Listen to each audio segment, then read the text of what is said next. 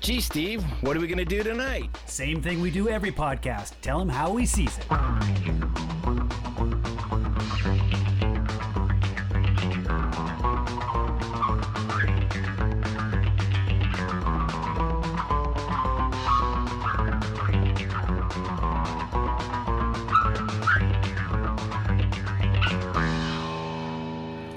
right, here it is. It's How We Sees It, episode 77. We're doing MCU. This is WandaVision. This was the first of the new, I guess this is the MCU TV universe, how they're explaining it, but it was the first thing that's come out from Marvel since COVID struck everything down. This was their first major release on new MCU stuff on Disney Plus also.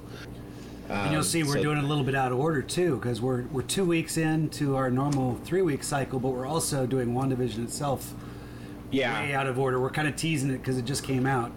Typically, I mean, I guess if we were to do it like we're doing all the other MCU ones, this wouldn't hit for like 3 years. Yeah, exactly. No one would care. Yeah. No, this is more like just a regular episode, even though it's MCU. It's not our normal MCU chronological watch. Where we're going to follow through. And I think that will be next week. And we're going to hit Luke Cage, which is another series, but that one's on Netflix. So that'd be our third? It'd be the fourth of the Netflix, because we did Daredevil 2, correct? Yes. My memory's not what it used to be. So, but yeah, so this was the first release for Disney in the TV series idea, and this wasn't originally supposed to be. This was supposed to be later on, after not only Winter Soldier, Falcon and Winter Soldier, but it was also supposed to be after the Black Widow movie. Shang-Chi and Eternals were all supposed to come out before this, I believe, originally. But because of COVID and the way things happened, this was one that they were able to get ready to go and actually release earlier than had planned. Or I guess the platform still existed during COVID. The platform still existed, whereas you talked about Black Widow. The platform kind of went away for 15 months. So. Yeah, can't see it in the theater. I guess they did have to do some changes to the original plan. I believe the original plan was to release this with 10 episodes, and the first 3 were going to be released all together, but they cut some stuff because of it wasn't all because of just timing and COVID, but some story stuff changed from what they had planned to do. Interesting thing though is it actually released on when it had planned to originally. The problem and the reason everything that had originally been going to go before it didn't was because of COVID. So everything else slipped, but it stayed where it was supposed to. So it became the first release instead of like the third or fourth new MCU. But I'm almost impressed with this being their first release, because I think it really talks to what the MCU or the Marvel TV series is going to be like, because this was a really cool, interesting series and got so much buzz going. It still has buzz going, and it's been done for months now, or at least a month or two. And it's still got people talking about stuff and trying to figure stuff. Even though it finished, there's still people talking about theories and things like that of what it may mean and stuff like that. Nice. So really cool. The other thing, there's no second season, right? I mean, that's no. The second season is not really a second season, but it's supposed to lead into specifically Doctor Strange in the Multiverse of Madness movie directly. Also, the Spider-Man No Way Home. Is that the? Yes, and the Marvels. Isn't the Marvels? And the Marvels also. Yeah, I think it's being written by the same one who wrote most of this series too. Yeah, well, Marvels was the Captain Marvel 2. Captain Marvel 2 a change. Yeah. Apparently, I just read something on that today that people are anticipating the change was due to that Brie Larson may not be continuing. They may have switched their idea about her being the main person, and they're going to go a different direction. So they're going to. Oh, really? Oh, really? It's speculation, but I think the people at Marvel are enjoying trolling people because they could send out any little thing that could mean a bunch of different stuff and just watch people's heads explode and go crazy trying to figure out what the hell's going on.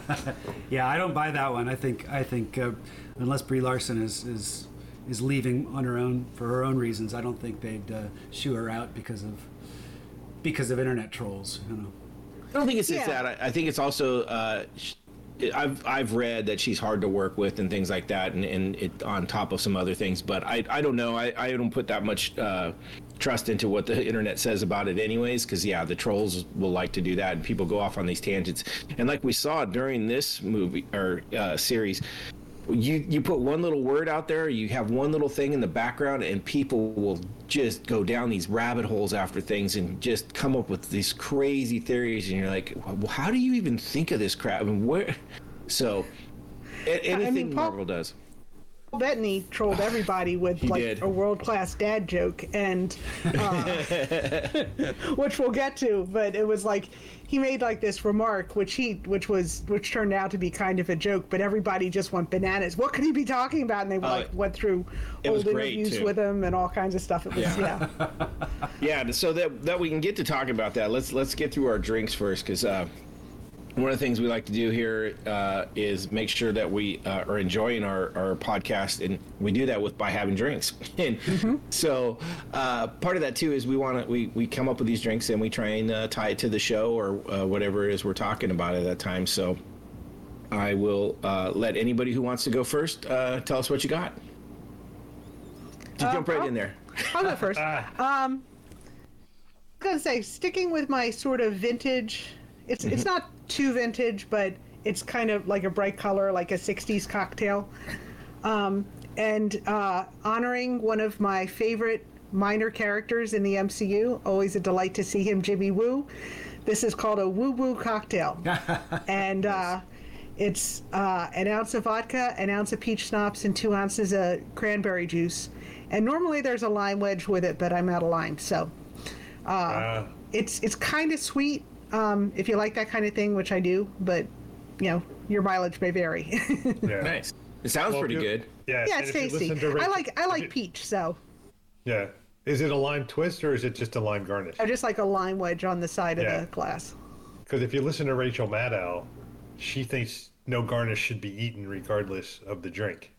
So like no olives for martinis or onions or anything like that. She's like, really? They're there just for the garnish. That's just her own philosophy. But the cherries from Manhattan, I don't know. Yeah, don't eat that. Or especially those brandied cherries. I was gonna say the cherries are soaking up all the liquor. It's really nice at the end. Some of them are already made, some of them are stored in brandy. And I know I do love the tartness of those Gibson olives. I was gonna say the onions in a Gibson are delicious. The olives, I order those drinks sometimes just to get the olive. Yeah. Yep. So cool. Anyway, maybe Rachel Maddow's just trolling you. That's right. I love the fact that you went with Agent Woo too, because he was a delight in this, and so that's a perfect one. He's great in everything he does. We'll get into it, but I really dig the actor, and I was glad to see him back. Yes. Yeah. All right. All right. Well, I'll jump in. I did in a little bit of my research, I was kind of curious as to what sitcoms or what TV shows WandaVision paid homage to over the course of it, and some of them are more obvious than others, and some of them are sort of like, hey, I wonder what show they're doing here, what show they're doing there. And as I was doing that research, I found out that one of the original inspirations for the sitcom piece was Dick Van Dyke.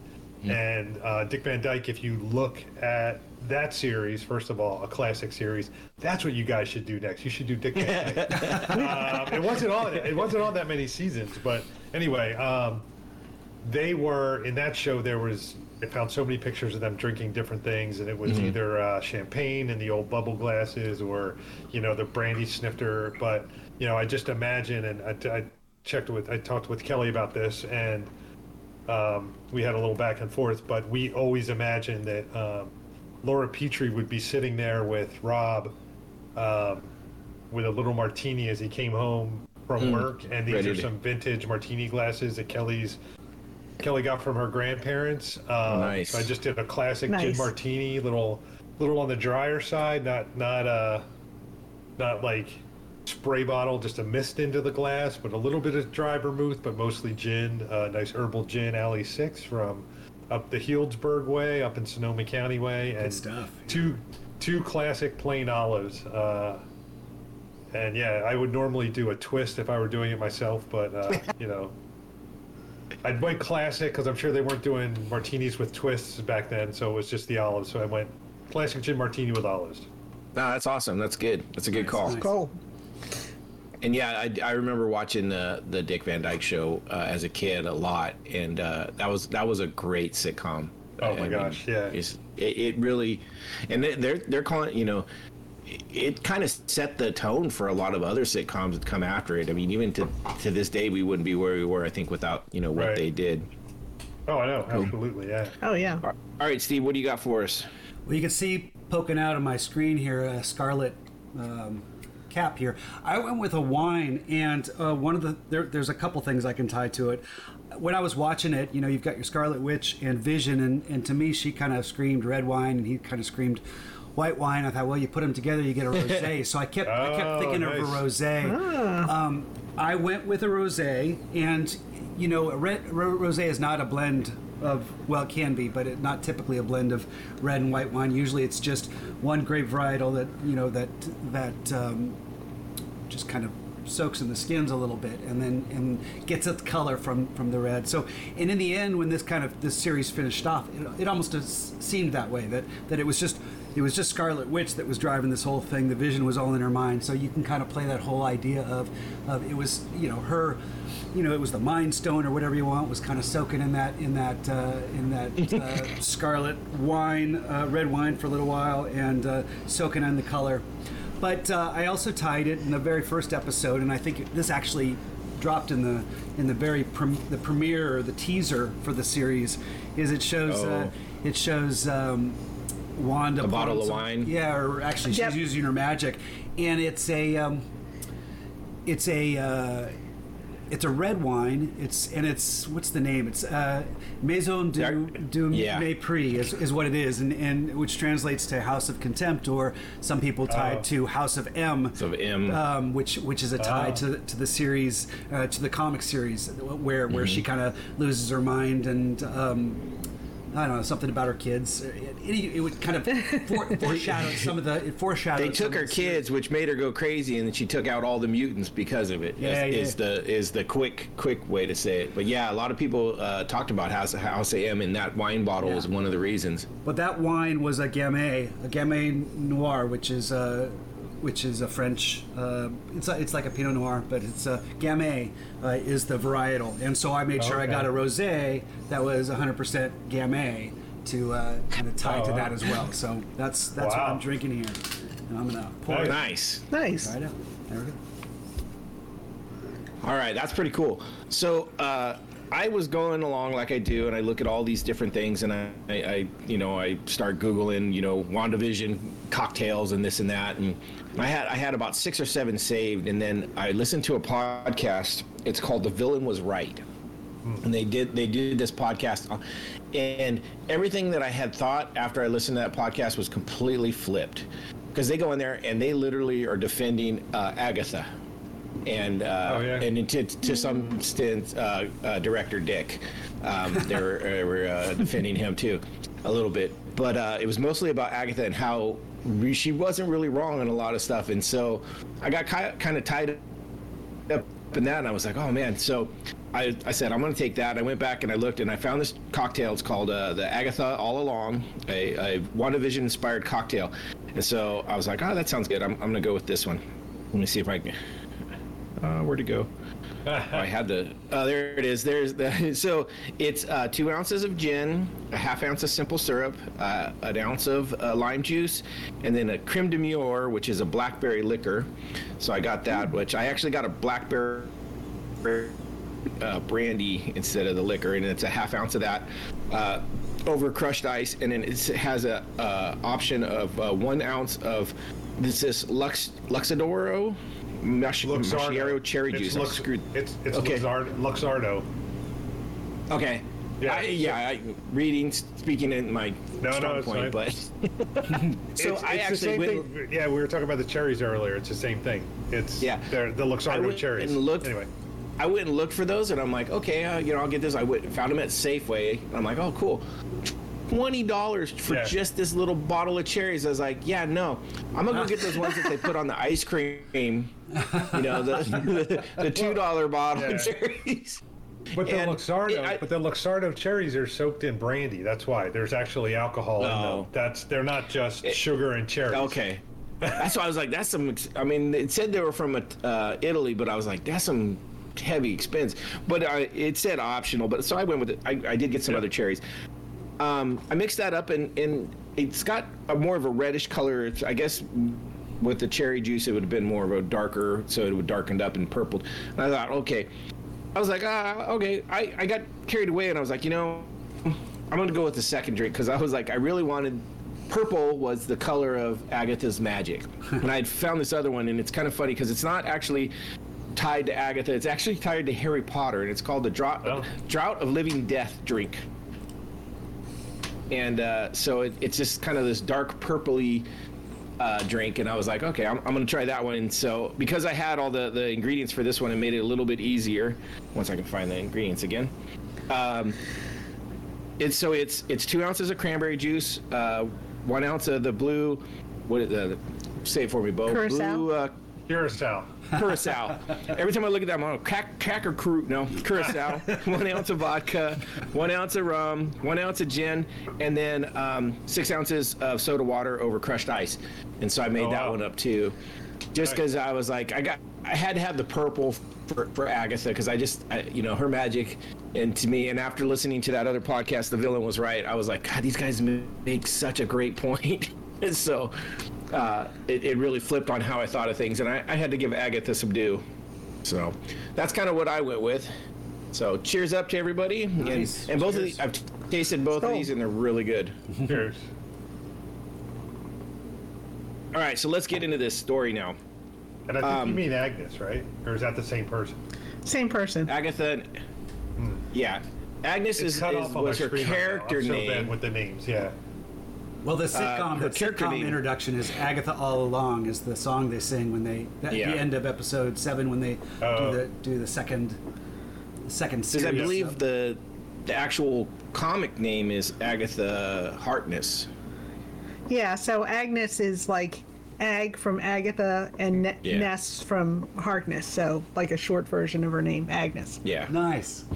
Yeah. So, and because I've been listening to way too many podcasts about this, a lot of people call her, get deep into it, and I've been calling her Agatha because of that. So, one of the cool things I in reading some of the stuff I did, because I got really caught up in the commercials that they had in the different episodes. I was looking for some of this, and also the sitcoms, what sitcoms they use. I found this cool article, and it was talking about, and this came directly from the Disney people, that WandaVision really is kind of like, at the basis in the design, is a love letter to sitcoms and TV sitcoms.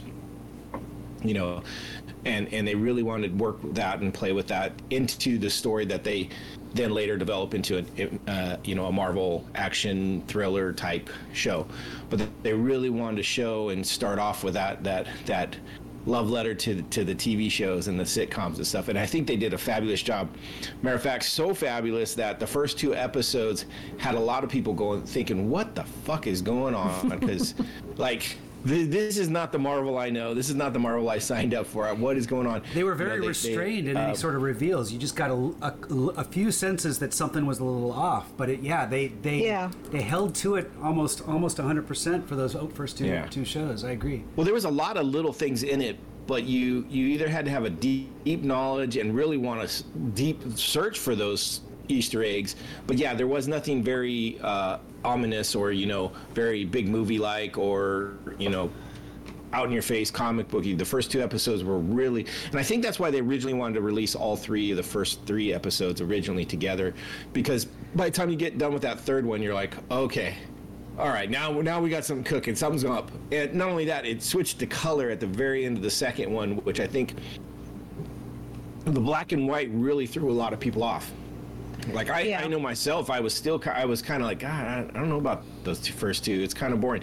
Going back after watching it once all the way through, and then going back and watching it again, it's much better, and it's much darker and deeper. I think I would have preferred they didn't release a teaser that kind of revealed the feel of it. I think it would have been a bigger shocker just to kind of throw those first two episodes out there and say, what are you going to do about it? And not really prepare people. It'd have been a little bolder. Did you guys watch the making of show on Disney Plus that they did, Assemble? I did not. No. I did watch a little bit of it. Yes. It was really interesting because they said the first one especially they wanted it to be as close to the production of a sitcom from that era as possible. So they had a studio audience, and to the point where they had like the old wooden chairs that they used to sit in. Yeah. And so they said, because like if you listen to I Love Lucy and stuff, you can sometimes hear like creaking from the chairs as people moved around. And then like all the effects that they did, like when she was making the dinner and stuff was flying around the kitchen, they said the effects guy was like, no digital. It all has to be how they would have done it in the 50s. And they did. And he said, me and my guys had a ball. He's like, we haven't used fishing line and pulleys in years. So it was, they just had a real, it was sort of produced like they went so far as that I Love Lucy or something. The film crew went so far as that they had lighting specific to the era. Like they went and got this, I want to say magnesium lights or something like that were used in the 60s and 70s. They used certain filters that were available for cameras at that time. Like apparently they used aspect ratio too. The aspect ratio. Yeah, it was 4:3. Yeah. So yeah, they did a lot, and I think it really paid. And like I said, it was a love letter to sitcoms of the past. And in the first episode, really, they start. Dick Van Dyke was a big part of it. I Love Lucy, the Honeymooners were all kind of into that. Brought Dick Van Dyke in as a consultant. Yes, yeah, which I thought was super cool. Because he was one of the producers of the Dick Van Dyke Show, and he talked about like some of their philosophy in making that show, and also just their acting styles too. The way the performances came out, they felt stuck. They felt stuck in those eras, and that was effective.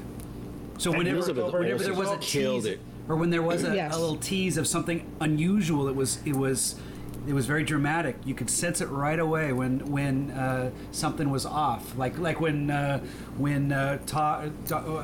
his boss started choking, and his wife was. His boss's wife was a little like, she kept laughing and getting too cheerful. It stood out immediately because they were sticking to it so well. Stop it! Yeah. That was really unsettling. Yeah. I watched the Dick Van Dyke part that I found interesting was, in some of my research about the cocktail, even that I was doing and trying to find out like if there was any kind of a, did they talk about a certain drink or whatever on the show. The big sort of broad theme of a lot of the articles that I saw were how strong of a female character Mary Tyler Moore was in that show. Right. She didn't wear like the dress like Wanda wore, but she wore like the pantsuits, and was like kind of a modern woman, and she was not setting herself up, but she kind of transitioned right from that into the Mary Tyler Moore show, which she was even a stronger female character in those shows. But it's kind of like, it's interesting that Wanda picked that as sort of her first inspirational show based on the videos she was seeing when she was a kid, because she made herself that strong female character kind of right from the beginning. Well, they also, and I know I didn't say it earlier, the Leave It to Beaver was another one, and I believe that was the outfit choices were directly derived from Leave It to Beaver. I could see that. That makes sense.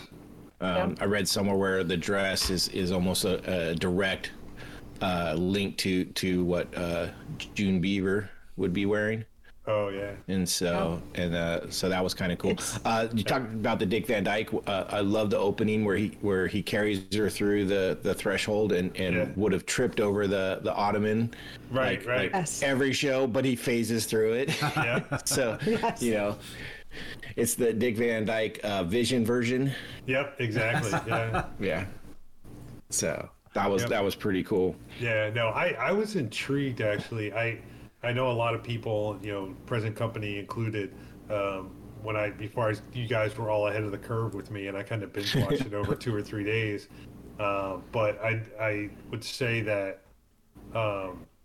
you guys said this, and a lot of other people said it as well, that, it starts out slow, or, doesn't really grab you or whatever. I was kind of intrigued right from the beginning. I'm like, kind of like, what's going on? What's happening?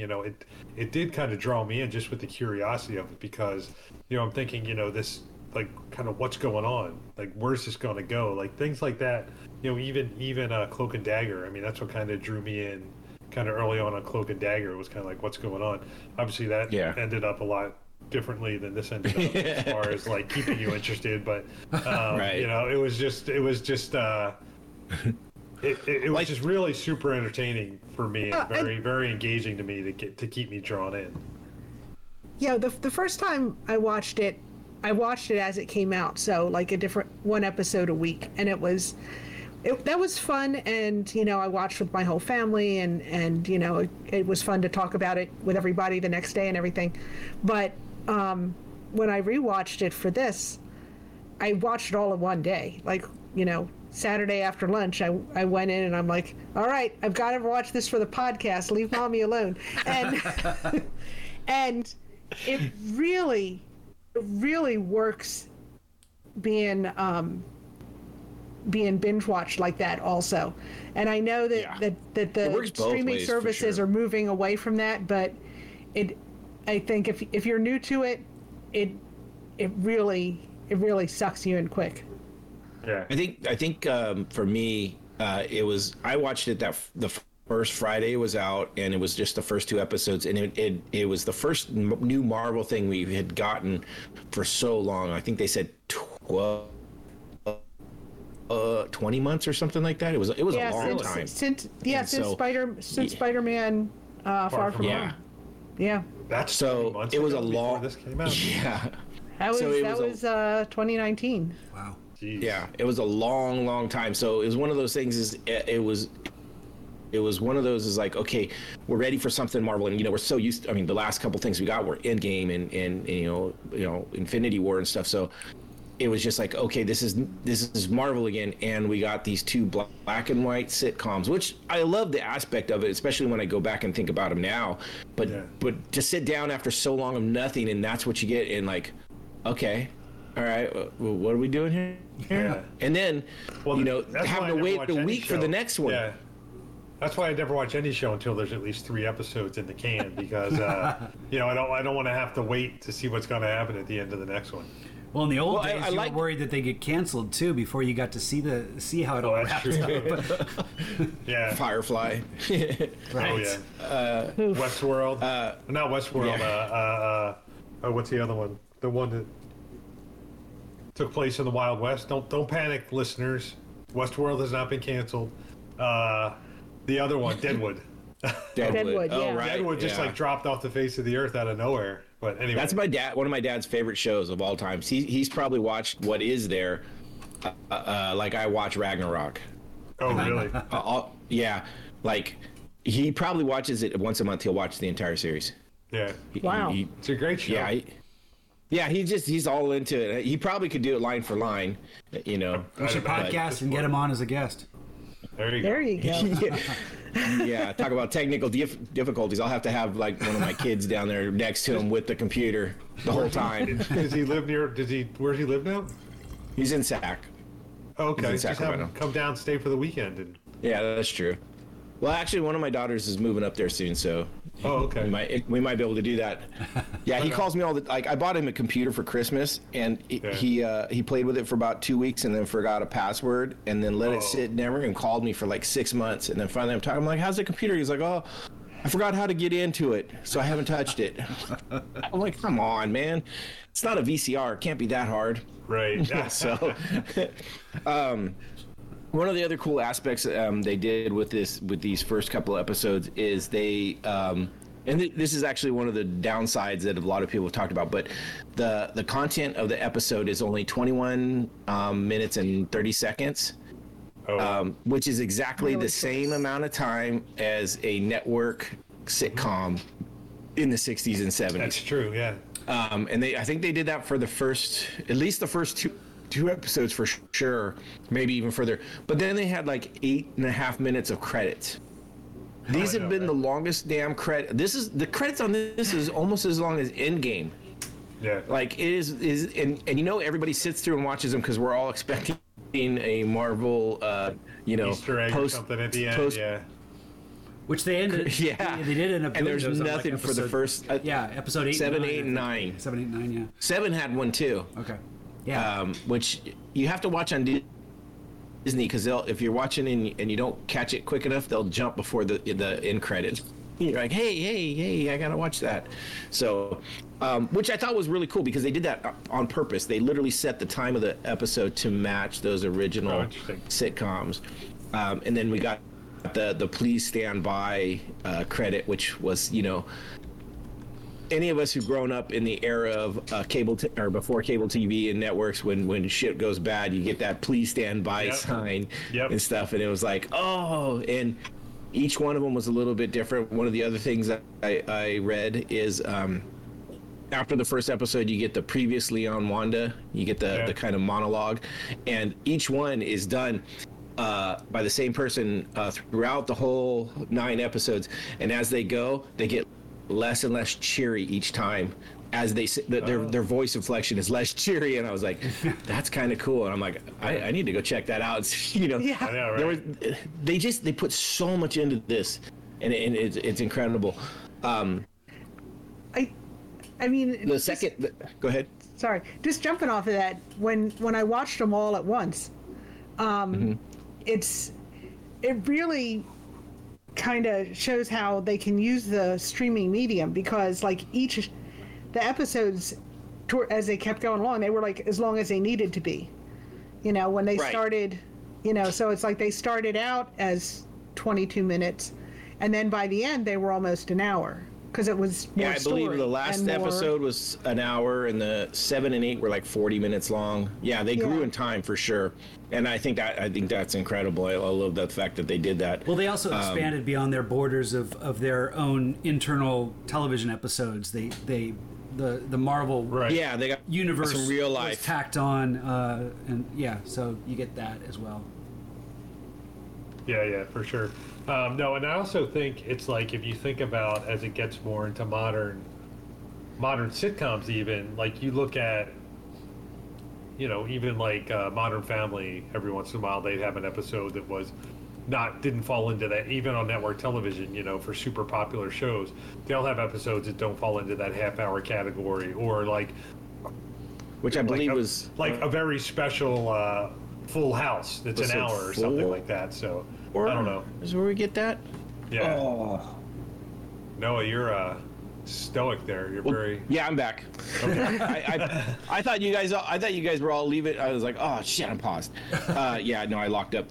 I know you just said something about the very special episode. That was one of the other things. The titles of all the episodes were really very film related. Live before or film before a live audience. Yeah. Don't touch that dial. Now in color. We interrupt this program, which is the episode 4 where they actually go to real life, which I thought was perfect. Yeah. On a very special episode, which I heard you just talk about. Yeah. Right. How many? What was it? That would have been the 80s. Like, it would seem like once a year there was from whatever your favorite. There was always a very special episode. Family Ties, like all those shows. Like like all those shows. Once a season, they always had something that was like sending a message. It would be like Goofy Hijinks for 20 episodes, and then they'd have one where drunk Uncle Larry comes into town and they have to sit him down and have an intervention, Family Ties. Tom Hanks, right? It was Tom Hanks. Exactly. Everybody talks about that one episode. Or like on Different Strokes where,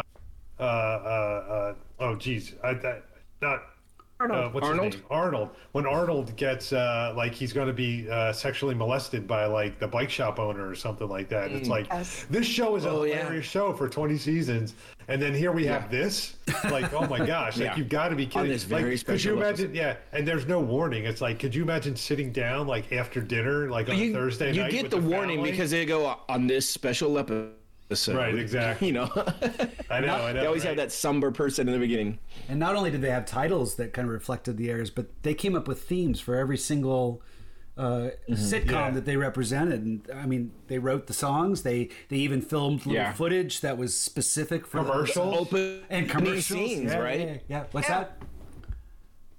So the opening credits and stuff like so the second episode, right, where they it's like almost the I Dream of Jeannie Bewitched opening. Yeah. Really kicked that. I thought the Bewitched really played almost a little bit from the second all the way into the third, and one of the things they were talking about is it was definitely part of it. Where that's the one where they go to color, and Bewitched and I Dream of Jeannie were two of the ones that started in black and white and went to color. Yeah. Oh, really? And stuff like that. One of the cool things I noticed, and I didn't hear this from anybody, and I just noticed it on my own. I thought it was kind of cool.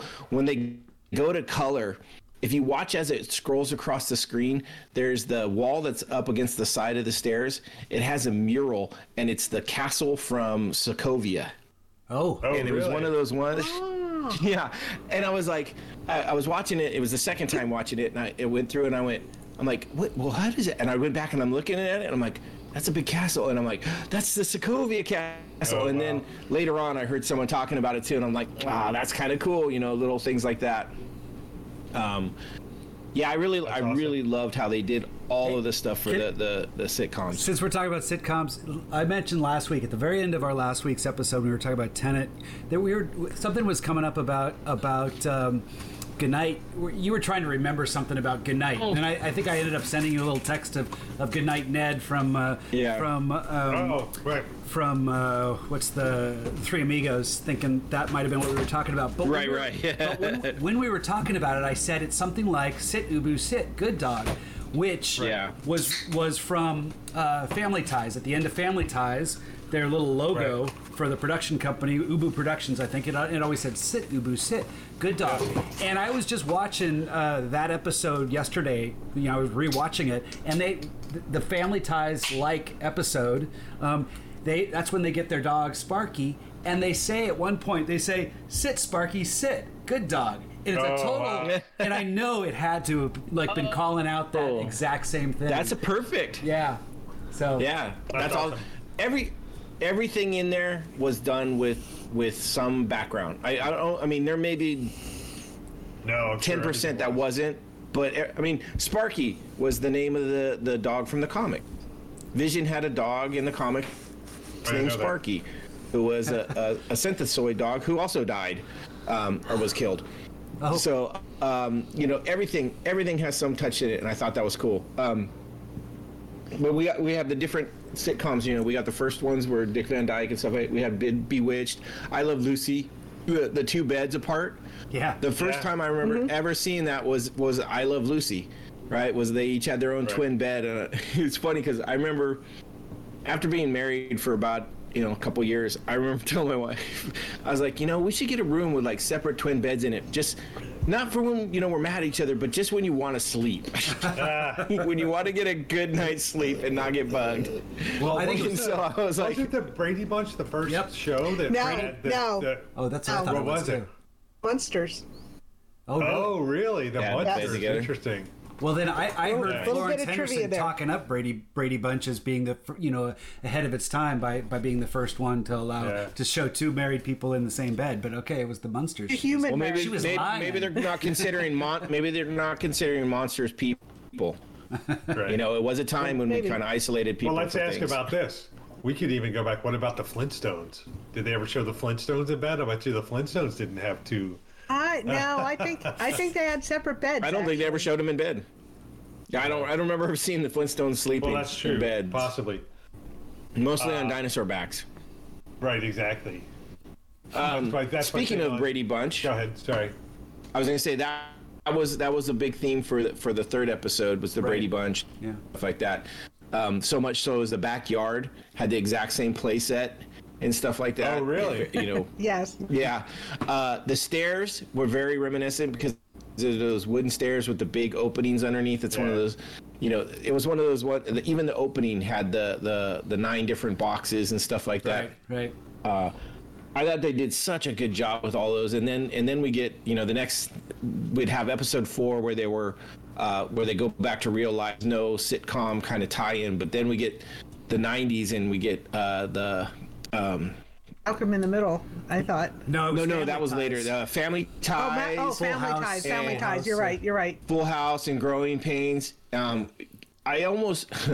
It's funny because I remember I watched Family Ties, like that was like religious for, you know, our family to kind of. It was just we watched it every week kind of thing, and the opening was one of those like.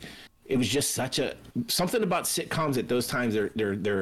They had those very heart-wrenching songs and very kind of emotionally open. You know, they do the paintbrush and so here. when they did it, it was perfect. Yeah, it was a good tie of all of, because they start with the paintbrush, which is Family Ties. Then they go to the pictures of the kids, which was Growing Pains, and then they have them running in the park, which was Full House. So they kind of hit all 3 of them in the same opening, which people. Okay, I'm not a big Vision fan as far as character. He's not one of my favorite heroes. He kind of just bores me. But the pictures of baby Vision, like get over. You know, I'm over Baby Yoda. I want a baby Vision. You know, that's awesome. I was like, that was so cool. Yeah. But anyway, did a little research while we were talking about that. Fred and Wilma were one of the first television couples to sleep in the same bed.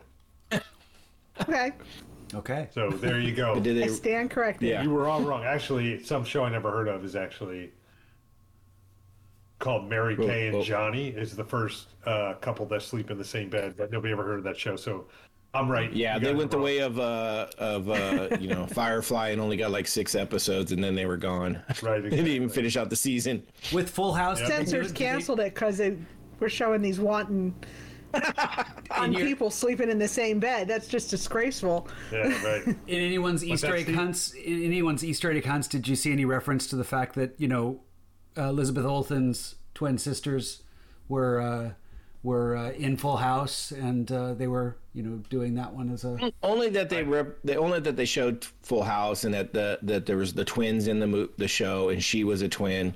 I don't think there was anything else directly related to it that I saw, and all the stuff I've listened to, and I listened to a couple that went episode by episode, which were really cool deep dives. Like I said, the ones where the villain was right was fabulous. It was a great podcast. I listened to a lot, and I got a lot of good ones. I didn't find any that I was just like, oh, this is horrible yet, you know, which I usually find 1 or 2, but pretty good. Was there any talk about why? And this is obviously a big talk online. Mm-hmm. Other than budgetary reasons, is there any reason why Quicksilver was different? Yes. Right? Yes, there was. Like, what was is the philosophy? I mean, because, you know, obviously the guy who played Quicksilver is a Quicksilver from X-Men.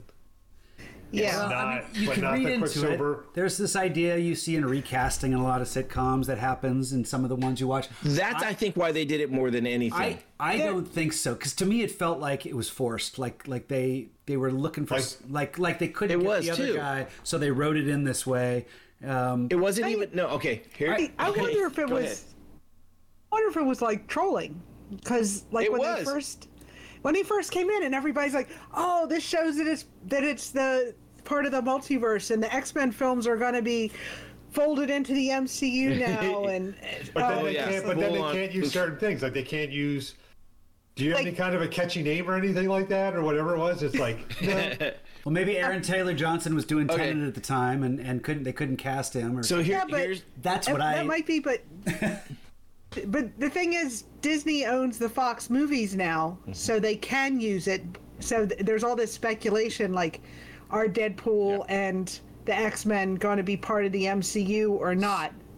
And they will. Deadpool's supposed to be. will. I thought Deadpool was supposed to be. And- He is. The next movie is supposed to be part of it. And you know, So and then- here's what I learned.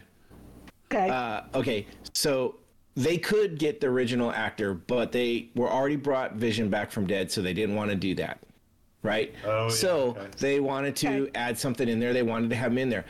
Part of the big sitcom kind of thing is recasting, The trope, right? right. Where Yeah. they don't talk about it. They just put a new guy in there. So Like it Dick was Sargent. that. yeah. Right, Sergeant yeah, I from mean, Bewitched, the husband from Bewitched. exactly. Yeah, that's true. There's a bunch of different ones. Roseanne, I actually the saw a daughter. thing on it not too long ago. Right, yeah. The Roseanne there's daughter all went these different back and forth. It went from the I original know. to a different one, and then back to the original. back and to they the even original. wrote some lines Nice. in to acknowledge it throughout. I like that. Yeah. Well, there's Last Man Standing, which is a Tim Allen sitcom that's on right now. After the first season, one of the daughters couldn't come back, and so they changed her. And I mean, it's not. They didn't even try and get someone that looked alike. I mean, the first girl is like 5'2" with dark hair. The next girl is like 6 foot with blonde hair. And so they come in like the very first episode with this line that is just like hilarious. I can't even remember. It was like, it's like, oh my God, you look just the same as last time we saw you, you know, like totally playing it up. So it's super funny. So I think it's more of a trope to play with that, with like the recasting. Now they also had the ability to bring the other Quicksilver in from the Fox movies, right? Evan Taylor, is it Evan Taylor? I can't remember the guy. Anyways, they bring him in. And they bring him in specifically, I think, to troll people. I have a feeling that there's a lot of stuff that they did specifically to just get people speculating on things. And I think it did a great job. And I also love the fact that at the end of it, right, when we get the his name at the end, which is Ralph Bohner, right, plays two parts, right? It's a throw out to Ralph from the Honeymooners, right, because Agnes the whole time is referring to her husband Ralph, who is this guy, is also Ralph from the Honeymooners, and then Boner was from Growing Pains, right? He was the friend from Growing Pains. I always just thought, that was the reason he had that name. I thought it played out perfect, and it really got the internet going crazy. Like people were speculating on so much, and this also helped feed into the House of M because, oh my God, they're bringing mutants back and all this. And Right. Well, House of M did have Quicksilver so well. as a character, and it also had Professor X and stuff, so it did play into that universe. I don't think it worked as well, though. To me, it was more of a distraction, and when you look at the series as a whole, yeah, you can read into it, you can come up with theories and stuff, but it distracted from what was going on more enough to where only if you knew. Okay. Yeah. I mean, that was part of the thing, and too is I think a lot of people were, you know, if they'd have put any other actor in there other than the original, it would have raised questions of recasting. But because they put the specific guy that was Quicksilver in another genre, it opened up the just troll flood forever. There was something and I thought really it worked out great. I thought it was, about it. I mean, it was fun to talk about for a Yeah. while. I'm not sure if I. people are still talking about it. They still are like, oh my God, it means that. And some people are so mad that, you know, it turned out that he was just an actor and all this, and it's great to hear all this stuff. It's hilarious. I love that part, and it made me laugh a lot. And so one of the things that was really cool with that is, you know, he played kind of the crazy uncle, you know, and it starts after that, you know, very special episode, the drunk uncle and all that, and a lot of tropes. Yeah. And I think it worked out great. But then after that, we also get the next sitcom that they really play off, which is really easy to tell if you've ever watched TV in the last 10 years, is Malcolm in the Middle. Well, I never really watched that show. It's always been on my list. I've just never really gotten around to it. But have you not watched any episodes of it though? Like I've seen pieces here and there. I've never watched it. I can't. I've never watched it like a full episode all the way through. But I mean, I've seen episodes. I've seen episodes too. But yeah, for sure, the video camera was the definite giveaway, though. Yeah, and the kids and just also, the kind of kids talking directly to the kids breaking the fourth wall and speaking directly to the to the audience. Yeah.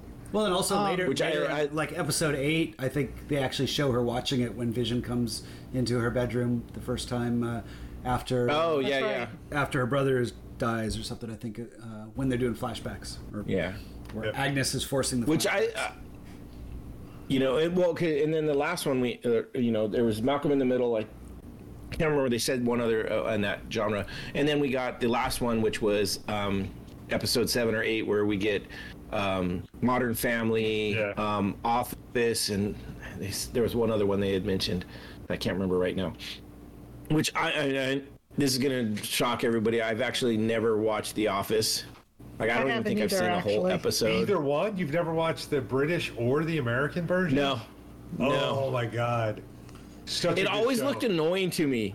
Well, that's what I hear, and I hear a lot of people, and it's one of those. I'll say that I started the first episode of The Office. There is, and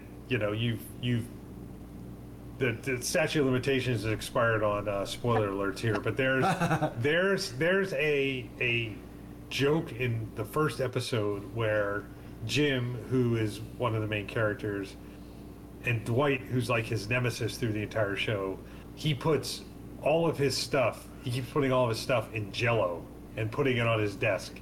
And it's just like this thing, it's like his stapler, his whatever, like all this stuff is just in Jell-O. And he's just like maddened by it. Jim's like, I don't know what happened. Like, he's just so nonchalant about it. And I think that would draw you. You should just watch the first episode, because I think I've heard great would things draw you in. About it, yeah. Well, and I started thinking about this because when I was listening to other people talk about, I listened to another podcast that they were talking binge-worthy shows, and Office was one of them and stuff. I quit watching like sitcoms and shows like that probably mid-90s, maybe a little bit earlier. And I think it's like, once I had kids, we didn't really watch them. It was like there was so much else going on. It just didn't become when I was growing up, that was what we did, is we sit and watch shows, but it wasn't really what we did with our kids. It was a lot more like run, eat dinner, go to bed. Run, eat dinner, go to bed. And it was never, it wasn't, we're all going to sit down at. For me, it wasn't until like season 3, I think I started watching it, when Jim and Pam fad became a big thing. And then I started bonding with my daughter over it. She would watch it, I would watch it, and so she's a huge fan, and I've watched all of it as well. So I was unaware of the fandom until we went to a convention about 4 years ago, and they had like 5 or 6 of the actors from The Office. None of the big, not like Steve Carell. Is it Steve Carell who's on it? Yeah. None of the big names, or Rainn Wilson. Rainn Wilson. I know they had like Pam. I forget who plays her, but a bunch of the people who just did that, and that's kind of it. And it was crazy because it's like, it's a science fiction convention mostly, so people are running around in Starfleet uniforms and X-wing fighter uniforms and everything, and then there's like a group of like 200 people in collared shirts, ties, and Dunder Mifflin name tags, and it has its own lore that can kind of draw out the same sort of nerd following. That's great. and they're all kind of like in beige. Outfits and brown, and so you could spot them in groups, and it was just like, I had no idea this existed. It was so weird. Ricky Gervais wasn't there from the British Office. No, this was not that big a convention. We talk about the Jell-O. I mean, that was verbatim from the British. It was almost the script. It was almost a direct lift from the same script. The first season, in fact, the American Office almost ended after the first season because it didn't work for audiences. They had to kind of change the character of Michael Scott to be a little bit more, he had to be a little bit more redeemable, whereas the first season, as well as Ricky Gervais in the British one, you just really kind of despise. He's just kind of a creep, and they brought something out of him that made him much more likable, even though he's a bumbling idiot. So that's the thing about British shows. They seem to, I guess British audiences have an easier time watching a character who's just really awful in every respect. And American audiences won't put up with that for too long. Yeah. Yeah. Hey, all right, so let's get back. Sorry. Okay, go ahead. I'll digress. Sorry. No, go ahead. I was going to say, started before me. Since we're digressing on shows, have you guys seen the show? Because it always reminds me, it's like one of those shows that's just like hilarious, but it's always lowly watched or not watched that much. The Increasingly Poor Decisions of Todd Margaret. I've never even heard of it. Oh, I've heard of it. I haven't seen it. Yeah, it's Will Arnett's in it. David Cross is in it. It's so funny. It's David about Cross. this. Yeah, he's hilarious in this. But I'll send you guys a link. It just every time I think of The Office and the conversion from British to American humor, I don't think this was a British show to start with, but there's so many people you'll watch this, you'll be like, oh, I know that guy, I know that guy, I know that guy. Right. The Page from 30 Rock is in it. I forget his name. But yeah, there's so many great. I'll send you guys. Felix.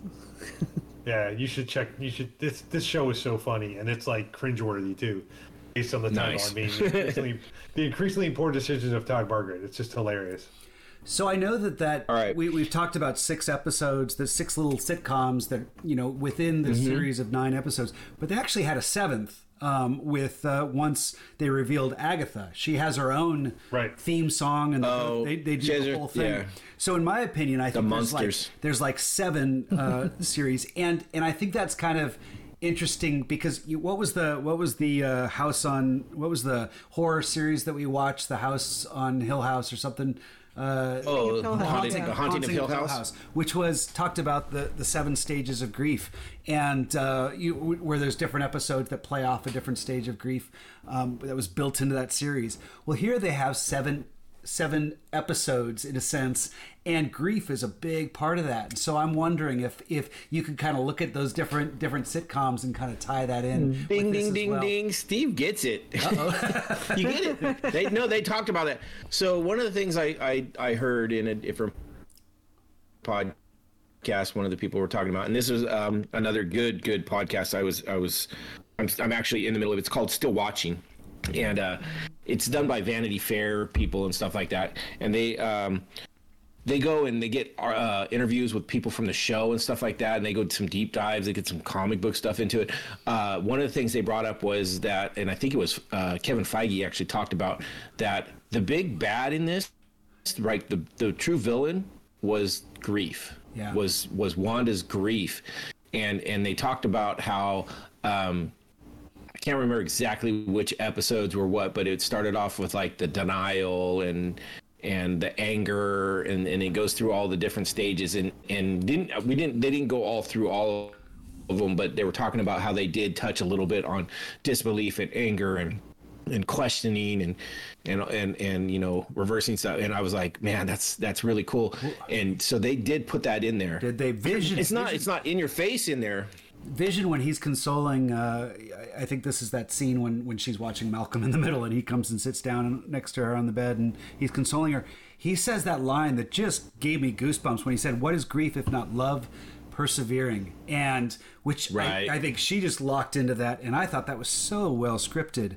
And to me, that's it's beautiful. You talked about at the beginning this series being kind of a love letter to sitcoms. I think it's that on its kind of its surface, but deep down, yes. I think it's how you cope with grief, and what a platform for exploring. Well, it's that. All that and more. This is like a 4 or 5 course meal. It starts with some sitcoms, gets into some mental health, does with some grief, deals with some love, deals with some just, are they really bad? Are they really not? I mean, there's so many things in this. It's ridiculous, and they did some great jobs. I mean, and then we talk about some of the we mentioned some of the other characters. We had Agent Wu, right? We get Darcy back, Darcy's right? back, yeah. And she's no longer a bumbling political science student. She's now a doctor in astrophysics, which kind of threw me a little bit. I'm like, how did that switch happen? But I mean, I'll give her the credit. She got messed up with Thor and wanted to find out where that came from, so she switched her life up. It was the guns that got her, brought her in. She had to find out where they came from. So, and then thinking about it, it's like 10 years from Thor, Dark World. So she had time enough to kind of switch up and then get to to that. Yeah, she likely didn't get away with the snap, because if she were able to get a whole new degree. No, she didn't. Okay, Whereas so that Monica brought up did. another thing. Monica did. That was a Okay, so Yeah. I had an issue with that scene. The whole returning from the snap thing, right? And it wasn't that I thought it was perfectly done visually. I loved how they brought her back, like the dusting, whatever kind of thing was really cool. And then they have everybody going crazy in the hospital, which I admit there would probably been some confusion, but it was a little too crazy. Like, everybody that was already there wouldn't have been so like, oh my God, what's, and then the doctor that talks to her, like, where'd you go? And kind of like, there's some parts of it that just didn't seem like it was probably the poorest handled to me. Does anybody know what happens when, were they just stricken from, I guess they say the thing to think about they is remember if you're stricken Remember Far From Home? The they band shows up in the middle of the basketball game or something like that. And Right. they're like doing You the return same right thing. where you were. Yeah. So they're stricken. It's obviously so to think about this, I hadn't really considered this before, but it's almost like the Marvel universe is saying there's no such thing as heaven, or the people just didn't die and they were just erased from existence. Like, They were what's just the frozen. difference? They were frozen in time. But They didn't age. They didn't do nothing. They just that's not what Thanos wanted. Like, Thanos' goal was not to just have them frozen in time. Thanos' goal was to kill them and strike them from existence. So if he had the struck 'em power, he could do that. But why Right. would they be frozen in? I can understand I don't- I can understand that they didn't age, but the fact that there's the belief in the I got the Christian answer. faith. Well, we got the got the Time answer. Stone as part of the Infinity Stone, so time isn't played So here. he snapped them out of existence, so they ceased to exist. Tony snapped them back. So you go from one snap to the other. Literally, their lives they're gone, they're back. No time in between for them. So they didn't 5 die. years in between time. So they don't No. die. What Tony did was unsnap them. He said reverse what he did. But the thing was, time had changed outside no, of I get that. that. So I they guess- came back right where they were. Which brought up a hilarious thing, and I'll bring up right after. We got to go back to our episode from last week, because this is all about entropy, right? You're Right, God. exactly. Well, but here's the thing, right? So, but here's the question I have then. So all of, if you're a Christian, right, you get to go to heaven and get forgiveness and live eternally and all that kind of stuff. So, like, all these. But what is eternity? That were, Eternity is timeless. Here we're dealing with time. right, but if you cease to exist, if you're snapped out of existence, like, you've been a good Christian your whole life, right? And you're snapped out of existence, you don't get to live eternally in heaven. You just cease to exist. So it's like you don't get the reward, I guess is the wrong word. I think the MCU does not really get into religion like that. There's not a bunch of mega churches. I know they don't, but how can they not? They get into other okay. religions. I mean, see, that's it. I mean, they're Norse gods. are aliens. They're not I'll give real you that. gods. I'll give you that. I disagree no. with that. They're not real gods. No, you're right though. No, they're aliens. That's how they're talked about. Yes, I agree. mean, She's 100% in Marvel. They talk about Asgard as beings, as not being gods, but being aliens. Okay. But they're wrong. They're the Norse gods. Marvel is. Anyways, no. What I was going to say is, it had to do with the snap. They basically stopped. They stopped being part of the world, and then they came back right where it was. Which someone brought up is like, so you come back right to where you were. So you just happen to be, making love at that point. You're going at it. I heard that go on away. one of my podcasts too. Someone else moves into the house. They're laying down on the bed, sleeping or whatever, and Right. snap, you're back in, and you just come back in. Pow! It's like, Right, you're right, exactly. You're having sex with somebody, you get snapped out of existence while you're having sex. You come back. There's somebody completely different in the bed. Or what if they built a new house in the space where you snapped out of existence? Right. Well, and that was snapped into like a locked closet. I will say this: I cannot wait till we get to Endgame to talk about the flaws. I mean, Noah had a heyday with the flaws last week on Tenet, but I will say this: that I got some flaws for this one too. I will talk about the Endgame flaws like just. Well, here's the Russo to brothers. no end. Russo brothers have actually addressed this, and they said because They didn't care, and they just wanted to. Oh, check. no. Like, what do you mean? they're like because Tony Stark is a super genius, he would have accounted for that. That would be like bring everybody back to where they were, Yeah. except for the people who were like on ladders or in airplanes, and then bring them someplace safe. Well, that's true. And Tony is not that smart. He would have not have thought of that. He's not Jim Carrey. He's not Jim Carrey from what movie was that? Where he's God. Where he's got. Oh, You yeah. know, That Steve Carell did the sequel, yeah. Yeah. Almighty. Yeah, Bruce Almighty. Bruce. Yeah. He's not. Yeah, Bruce Almighty. He's not Jim Carrey from Bruce Almighty. I love the scene with the dog in there. He's like peeing, and then Jennifer Aniston, "Are my boobs bigger? I don't know what you're talking about." Those are great. So yeah, I mean, I can't even remember where we were. okay, What but was the going last back thing to Monica in the hospital, you were Right, we saying were talking that- Right. Oh yeah. It was the blip. I mean, you got to figure like people who had been in hospital bed, like suddenly there's hospital beds with 2 people in them, and there's there's extra babies in the nursery, and there's, you know, Yeah, I mean, it would have created some confusion, but the way they were acting was just like they didn't understand at all what was going on, and it was the doctor who said, you know, she's like, "Where did you go?" Which to me, I would have thought after 5 years, because the Avengers at that time had talked about what happened, right? They had talked, you know, it would have come out, right? They talk about the blip and all that, so. well, I noticed. I think people knew that they had vanished, but they didn't know what happened to them. Right. You know, did they? I were agree they with dead? that. Were they someplace else? Were they, you know, in some? It just was one of the scenes that I cared least for, although I understood what it was because it brought her character back, and you know, and then it was like 3 weeks later she was back at Sword and ready to work, which I'm fine with her coming back from the blip, but her mom died. They didn't give her any chance to deal with her Yeah, grief. but kind of talked about that. Like, you're the first one back. And the guy said, he's like, you're the first one back, and it doesn't surprise me. And then he says, but kind of like, you're not ready to go back. I agree. It's I hard to don't kind of think. judge that. It's like, what do you say? Should it have been 5 weeks? Would that have been a more mourning? Or I mean, based on what you said, Noah, you don't seem to think 3 weeks is enough time. Yeah, But she didn't seem to have any ill effect. Like I don't know. I mean, I guess certain people probably work through their grief. Well, this whole differently, and I series can give her is that. about the ill effect of losing someone close to you. So I don't think the series and is they trying never to- deal, and they I- never show that her dealing with it. I thought they did. I didn't think they did with her mom at all.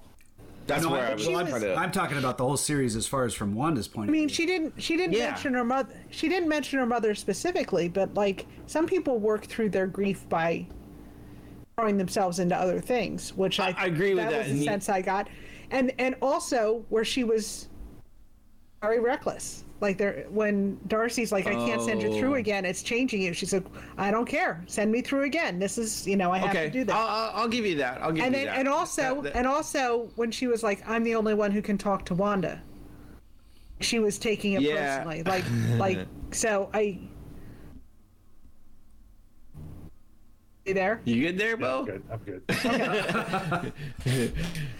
Yeah, no, So- I get you. I get you. I have a mouse sitting here that's not connected. It's connected to my other computer, and I keep trying to use it to move the mouse on the screen. And Why would nothing you do happens. that? Why would you do that? That's just Utter force of habit. Drive It's like you there's a insane. mouse there. You just put your hand down Yeah. like something's going to move. I know, just like throw it 10 feet away so you no longer have to see it. So you're right, though. Sorry about that. I can see that. Yeah. and there was some other issues with her talking, and I can't remember. I was trying to write some of this stuff down as I was listening to it, which was difficult because I'm at work and I'm in the middle of working, and it's like, oh, I got to pull out some paper and write this down, and I keep forgetting to do it. Nita, kudos, because I try this with Noah. I try to convince him of certain things, my perspective, and I'm not used to him like finally agreeing. It's like, I don't know, I'm no good at it, maybe. So no.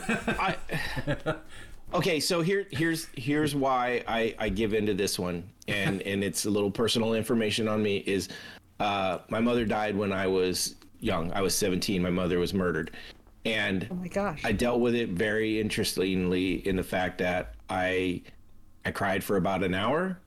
I packed it up, I hid it away, and I didn't deal with it afterwards. And so I can see the same effect.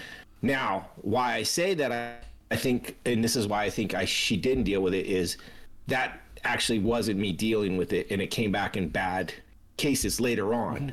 And when you say that, yeah, she was reckless and things like that, that makes more sense because she wasn't thinking logically a lot. So that's why I was like, okay, I can see that, and that comes from my own experience with it.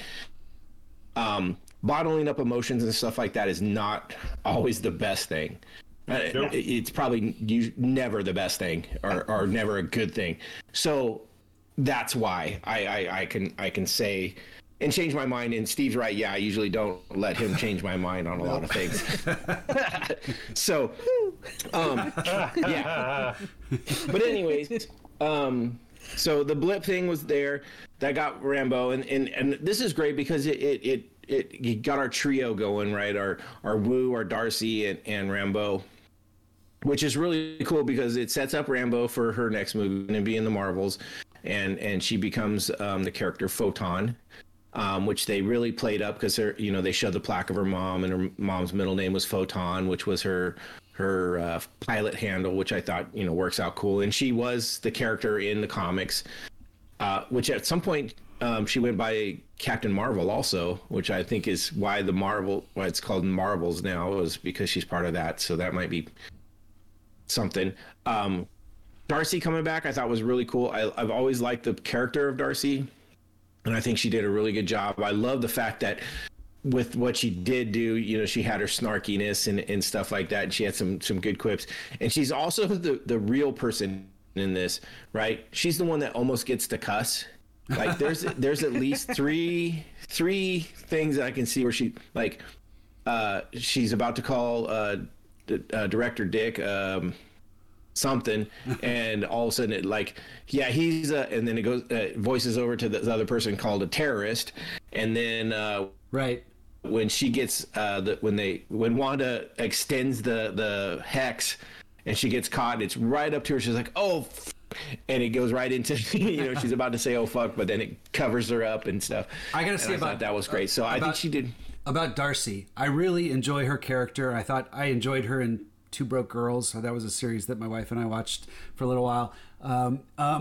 I find though she is very limited in kind of the character she plays, because even when she went into the hex, and she became kind of the circus person, she was just the exact. She wasn't much different. No, and so she doesn't really have much range. She just has kind of a character. Have you ever seen her in House Bunny? Is it the same thing? She's completely different. No, she's completely different in House Bunny. Then I got good. Do you think that's the writers just seeing her as that kind of a person, or do you think that's her as an actress? Well, now that you say she's different in another role that I'm not familiar with, I'm anxious to see that, just because I'd like to see her kind of have a little bit more range. I think it's kind of it's a combination.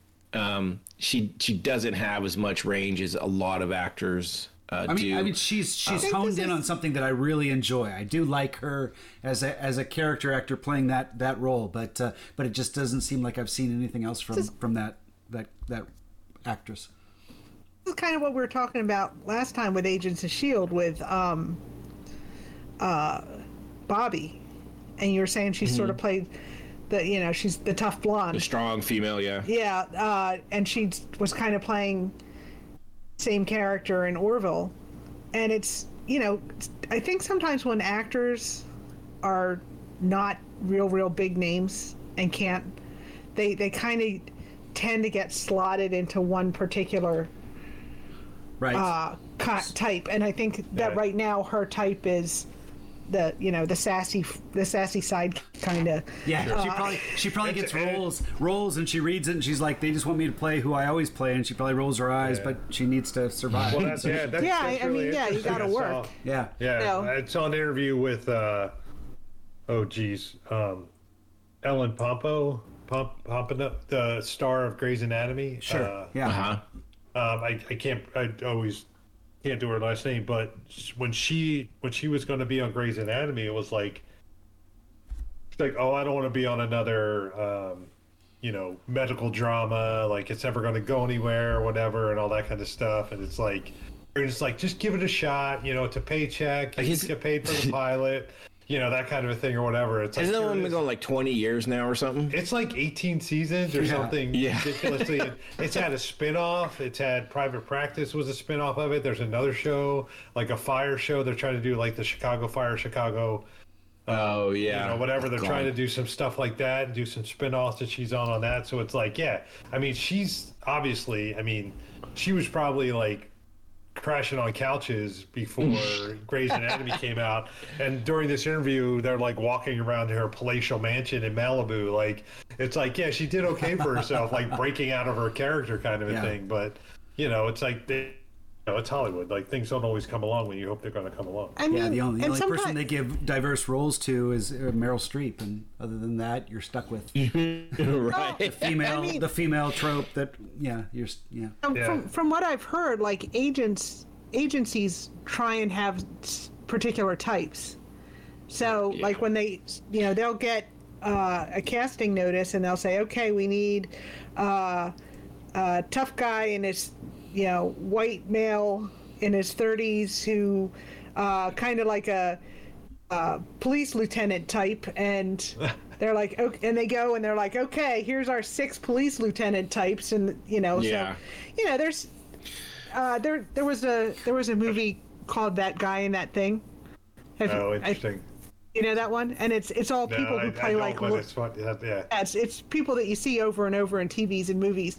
In the same And so they do profiling, that's what you're saying. So they gotta and they had a woman and she seemed like a really nice lady, and she's like, I went to Juilliard, and she's like, in my career I've played 37 nurses. And because she's a little Hispanic lady, and it's like people look at her and it's like, you look like a nurse, That's funny. Well, that's like Swingers, that scene in Swingers where Vince Vaughn and he did all the Marvel stuff. John Favreau. John Favreau, right? They're in the trailer with the 2 girls that they brought back from the casino, and he's telling the story about how he's on an after-school special, and he's like, at the time, he's like 20 years old.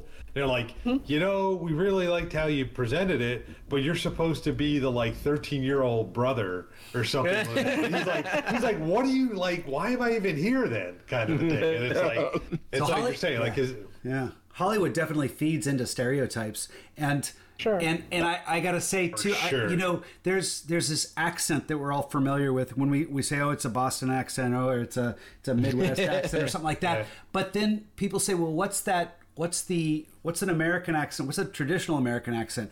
And it's that Hollywood accent that just everyone talks to by default, talks like default, and it's usually, the way I'm familiar with my own talking. I don't think I have an accent, but really I guess I've got a California accent if there is one. For sure. But I'm near Hollywood. You do. Hollywood. So I don't think there's a California accent. Well, that's the way. And maybe that's because I grew up on the East Coast. Even growing there's an LA accent. But I think so many people are familiar with how people talk in Hollywood. That kind of that normal talk. If you live in the vicinity of Hollywood, you talk the way I talk. So I basically don't have an accent because you base your traditional accent on what you see on TV. That's all I'm trying to say. But I disagree. I don't think there's an accent. I think there's terminology that people in California, and just particularly Southern California, use versus Northern California. There's a hella slang that people use up in Northern California. But it's and slang and things like that, right? And the 101 versus 101, the 101 versus 101, or To John, like, yeah, the freeway. I don't think I ever said I went on the freeway until I moved to California, because people, it's like back there, it's like the turnpike or the highway. I mean, that's the only thing you drive on, and people are like, what the hell's a turnpike? And it's like, whatever. I was just going to ask that. A turnpike is a. So we have like they're starting to have a. I thought it was a Viking weapon. Yeah, right. So a turnpike is a toll road, but it's solely a toll road. There's no option. A toll road. So a toll road, as you know, like they're setting up these lanes, like in Northern California. They're all over down here in Southern California, where you can drive in these lanes. Okay, so you know what I'm talking about, right? So yeah, I was just giving you some shit. Okay, yeah. So the whole road. It's a 6-lane road, 3 in each direction, right? It's a 6-lane road that's toll it goes from like east to west and north to south, right, Nina? Is that pretty much? Yeah. Yeah, so there's one that goes east to west, one that goes north to south, and you pay, you get a ticket. You still get a ticket, or is it electronic now? Still, here's the thing. If you can get the pass. Mm-hmm. But if you don't have a pass, you go through. If you have a pass stuck to your windshield, just like Fast Track. Yeah. The fast pass. You drive through a gate, get onto the road. If you have the fast pass, you just drive right through. If you don't, you stop and you get this little ticket. It says where you got on. Then it has the prices for how much it costs based on where you get off. Based on how you get off. Right. So if you go like just 1 or 2 exits, it might be $1 or $2. But if you go like from one end to the other, it's like $16. Well, when I went in like Italy too, I think I remember driving. Yeah. So then when I drove out to Pennsylvania, when I drove out to California from Maryland, it took me on the Pennsylvania Turnpike that basically went the entire length of the state, and it was like $34 or something like that to drive all the way across the state. Yeah. But I mean, it's a 5-hour drive. Miles. Yeah, it's like a 5-hour drive. But you have to understand something about Pennsylvania, Noah. Pennsylvania is stranded in the 50s. That's the problem with Pennsylvania. It's like they still have state stores. You can't buy more than a 6-pack at a bar. If you want to get a case of beer, you have to go to a beer distributor. You can't buy liquor anywhere but a state store that's like licensed by the state. It's trapped in the 50s. So that's what you have to understand about Pennsylvania. I'm surprised they allow gas-powered cars on these roads. So do they have like a buggy-only lane? Like a buggy-only lane where you got a horse and buggy? If you're driving through Lancaster... If you're driving through Blue Balls or Intercourse, then yes, you will have to be in a horse carriage-only lane. Those two don't make sense. They're towns in Pennsylvania. Are they right next to each other? Are they separated? They're in the same county. Yes. River. As you go down the road in like they're separated by 4-play. It's like Blue Balls, Pennsylvania, 4-play, Pennsylvania, and Intercourse, Pennsylvania. I'm still stuck on Turnpike being a Viking torture weapon. Paradise, bird in hand. Oh yeah. Yeah. I think I have one back in the garage.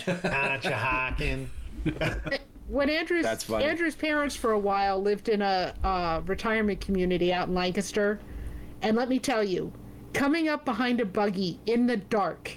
Yeah. I mean, because they're going like 8 miles an hour, you're doing like 50.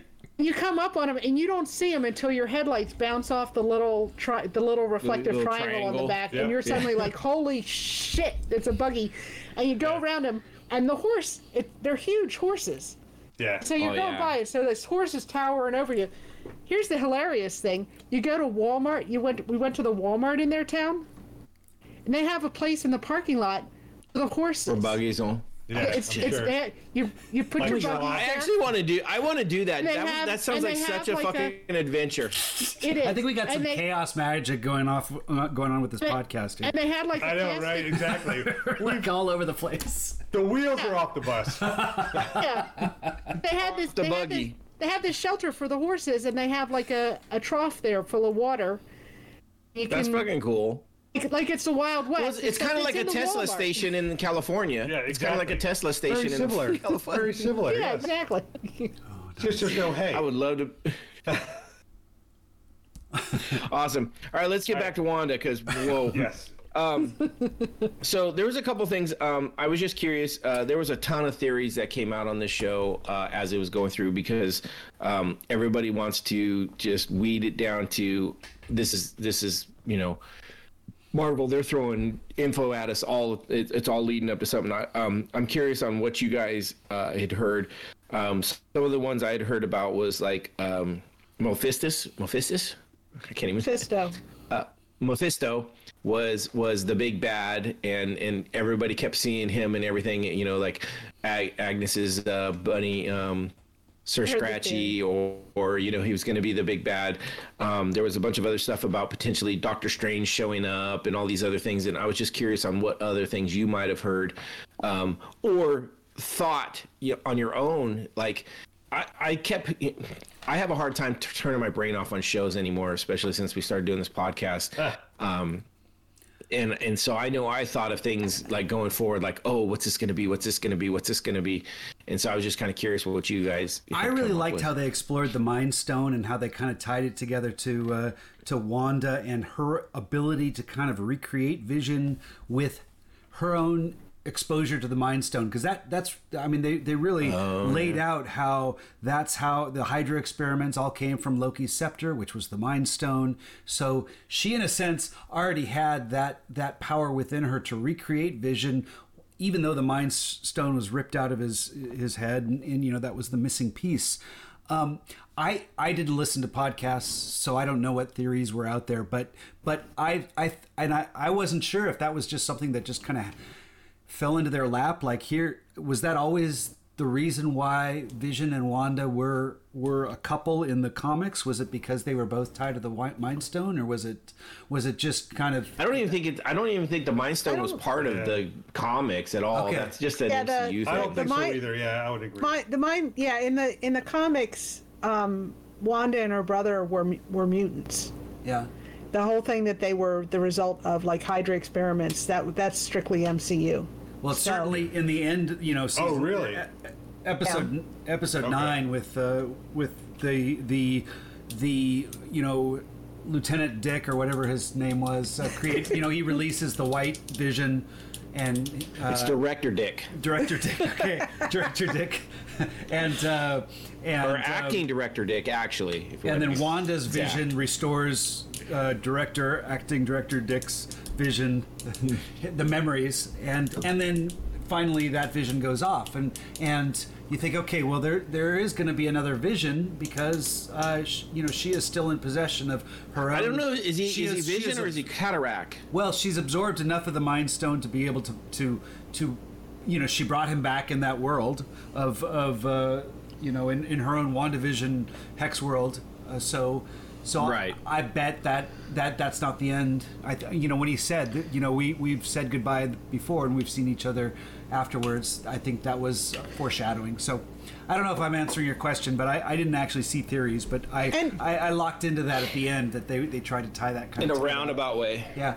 and that was actually when the two Visions were having their discussion about the ship of Theseus. Mm-hmm. That's what that was all Which about. Is fascinating. I liked that. I liked that. It was like great. A mind game that they were trying to. They were using logic to try to drive the. Well, that's how the battle ended. Uh-huh. They had this little bit of battle, and then it ended with a lot, which was like awesome. Which is another cool thing to think about too. Right, the story of the ship of Theseus. It's like. It makes you think, like, oh, damn, right, okay. I started thinking about that afterwards, like, oh yeah, what does that mean? Perfect. I thought that was great too. I want to bring it up real quick too. The fact that the program to bring back Vision and he comes back as a Milky White is program Cataract, which is basically a eye, what do they call it, an eye deformity or a vision deformity, and it causes a milky whiteness over the eye. I'm like, oh, come on, that's too on the nose. Vision perfect. I thought it was great.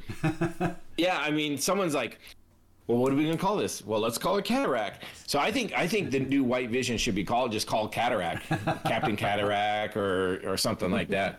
I think that'd be great. He was creepy looking too. He almost looked like he was digitally created. The way his mouth moved, I thought maybe they might have generated him in a computer, but it may have just been the makeup or something. I don't know.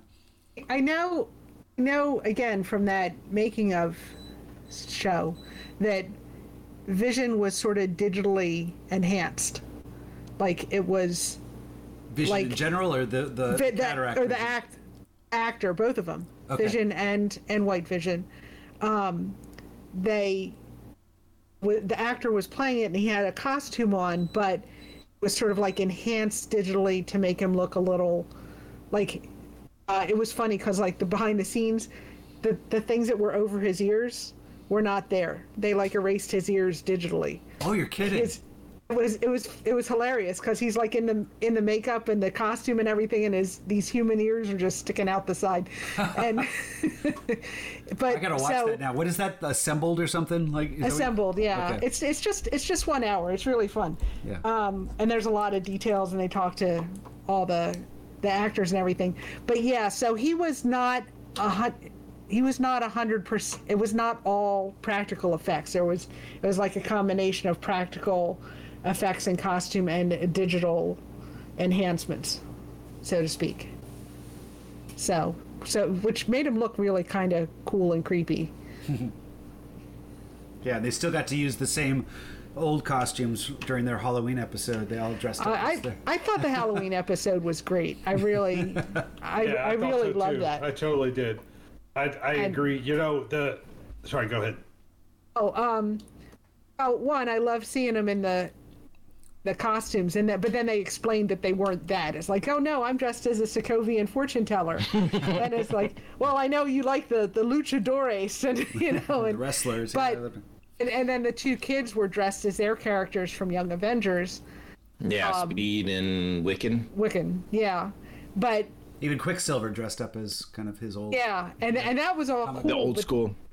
Yeah, but then when they, then the whole thing where Vision like left them alone and like went to explore the town, stuff there was very unnerving, especially like when Pietro's like, oh, where'd all these kids come from, Wanda? Where have you been hiding them? Like, and you're like, oh, yeah, where were all the kids? And then they revisit that at the end when Dottie, the blonde housewife, is like, can you please let my daughter out of her room? I just want to hold her. And it's and you're like, oh my God. Yeah, this is you were talking about the podcast you watched where they try to defend Director Dick. The villain was right. And it's true. I was watching it, and it's like her motivation. I get it. There's something that's deep and emotional and pure about it, but she's still doing something wrong. And anyone that has to deal with this has to come in. It's just like we look at our police force, and sometimes you're dealing with an innocent situation, but you still have to respond with force to stop it from happening. And that's kind of what Director Dick was, at least in the first half. Towards the end he got a little crazy, but at the beginning it seemed he was a little crazy to begin. Yeah, it seemed a lot more justified at the beginning, though, that he would be suspect, that he would take precautions when the drone was sent in, that you equip it with some missiles in case something gets out of hand. His motives got a little wrong. Well, his motives were good when it was dealing directly with Wanda and trying to get the town back. But also nuking the town to get it back is not necessarily the answer. So I disagreed with some of his things. Sure. But I almost wish they would have made it a little bit less crazy, so that we were kind of on the fence on whether or not he was good or not. So this is the thing that came from the Villain Was Right podcast, was that Agnes was not the villain that people made her out to be. Her whole thing was she showed up to try and figure out what was going on with the power, right? Because she just felt the power coming from Wanda, and she says it directly. She goes, "I take the power from those that are undeserving and basically Wanda didn't know what the hell she was doing, and she's hurting a lot of people with this power that's out of control. And she Agnes could take it from her. Yeah. Right. So, in a way, Wanda was the big bad in this, and this is something that really came out in some of these other podcasts I just recently listened to, like later on, that Wanda got away with this. Like, she flies off at the end with no repercussions, right. No nothing. I mean, it's like, well, she goes into hiding. She goes into isolation. So and she's this is a speculation that's still going on right now. That is Wanda going to be the bad in the Doctor Strange movie? Is going to be the villain? I don't see. She's like, she's got a good heart. Like, that's why she did all this, right? But that's what makes an interesting villain, is the one where it's just like Thanos. Okay. I disagree with that. Like, okay. You have a good heart because you want to bring. Okay, wait, hold on. No, I was. Go ahead. Here's what I'm saying. This is what they're saying is, she has a good heart. She wants her husband back, right? She wants Vision back because that's her love. But is that worth torturing a town of over 300 to do it for the good of one? It's not. No, it is. I would do it if I had her power. I'm going to. And that would make you bad. I'm going to. No. Well, maybe it makes me bad. Well, even Monica says bad, but does it make me a villain? So what I'm saying is, so Kelly dies.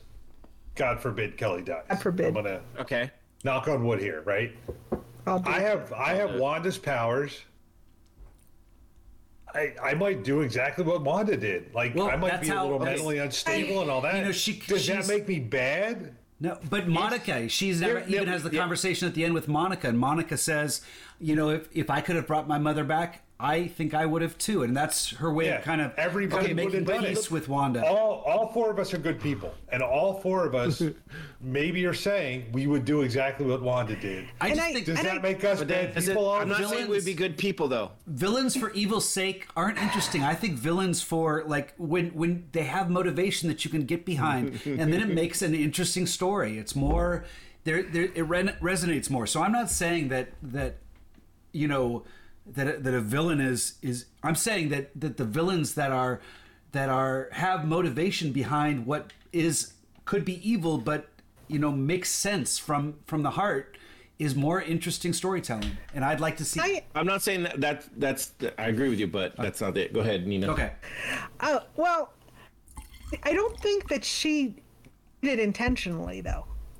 I mean, I really got the sense that, like, she found out that Vision had bought this house for them and he wanted to have this happy life with her, and she was so deep in this grief and so just beyond that she's like, actually. I'm just gonna make, she's like, you know what, I'm gonna bring him back, I'm gonna make our happy life, it'll be like the shows I used to watch when I was a kid that made me happy. And she did it, and her power is so great that it never even occurred to her that she was hurting anybody. Right up until the point when she goes out and she takes the drone out of the techs and she throws it on the ground in front of Director Dick and his men, and she has her little stand-up speech and says, "You guys just need to leave me alone." And they're like, "Well, you're being a terrorist." And she's like, "You guys are the ones with the guns." Now, this, at first I was like, okay, yeah, she's got a point. Then they brought it up the point, okay, Wanda is a weapon herself.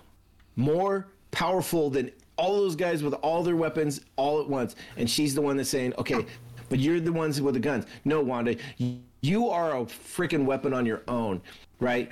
Now, and so I think she knew what she was doing at that point, and that's the problem I have. I agree with you. I don't know if she did. I think that's, it's like you talk to probably, how many people in prison these days, they're going to have motivation behind what they're doing, and you could probably find out when it was wrong, and they could try to defend themselves. I'm not saying she didn't do what she did because she felt it, but because she felt it was right doesn't make her not a villain in this.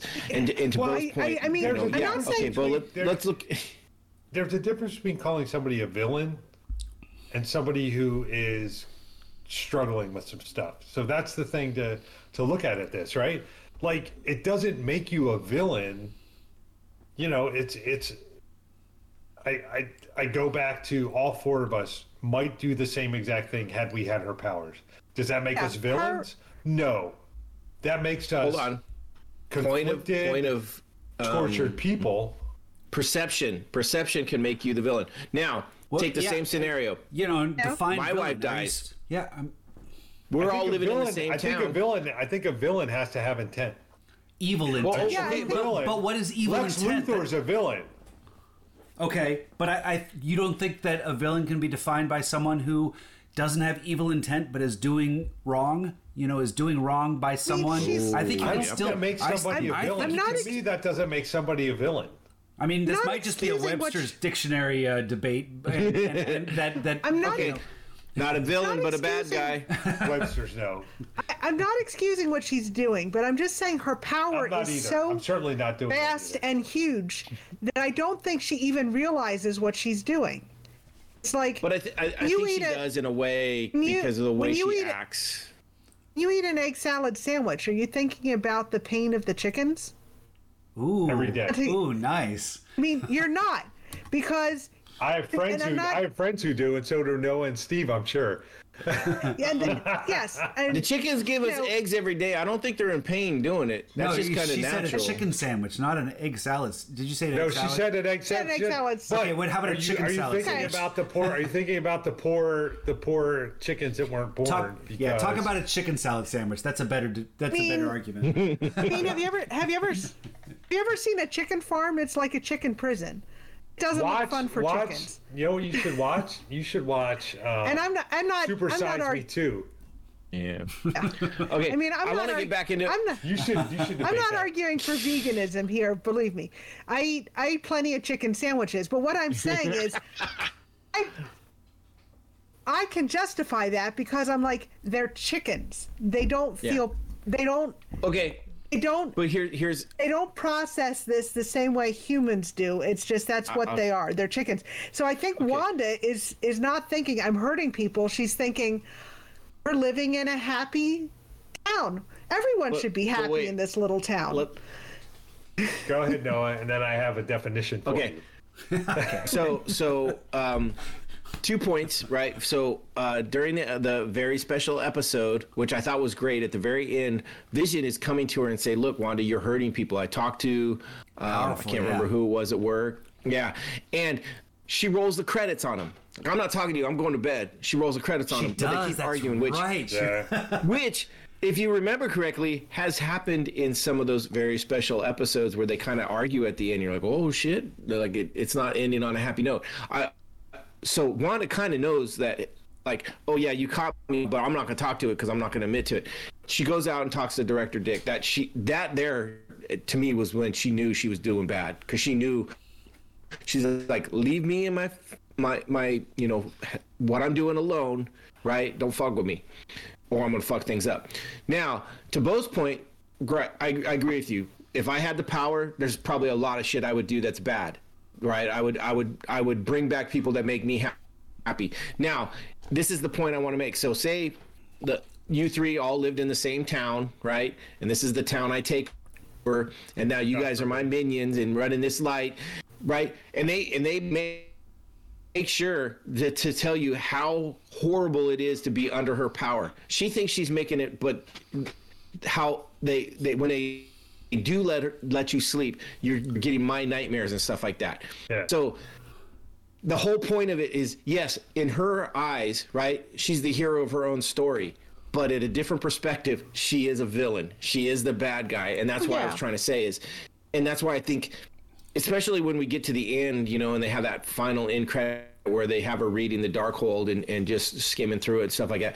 I think it's one of the. This is one of the interesting things. Yeah.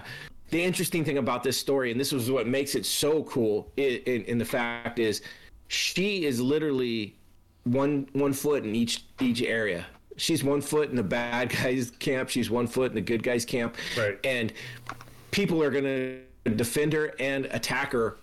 I'm going to defend her and attack her both, because there's different things. So she could easily be that villain that has a redeeming quality and has a redeeming story, or she could be that hero that just goes bad and it's like, oh shit. Well, okay, I think that's what makes for interesting. It's interesting Marvel, you say that.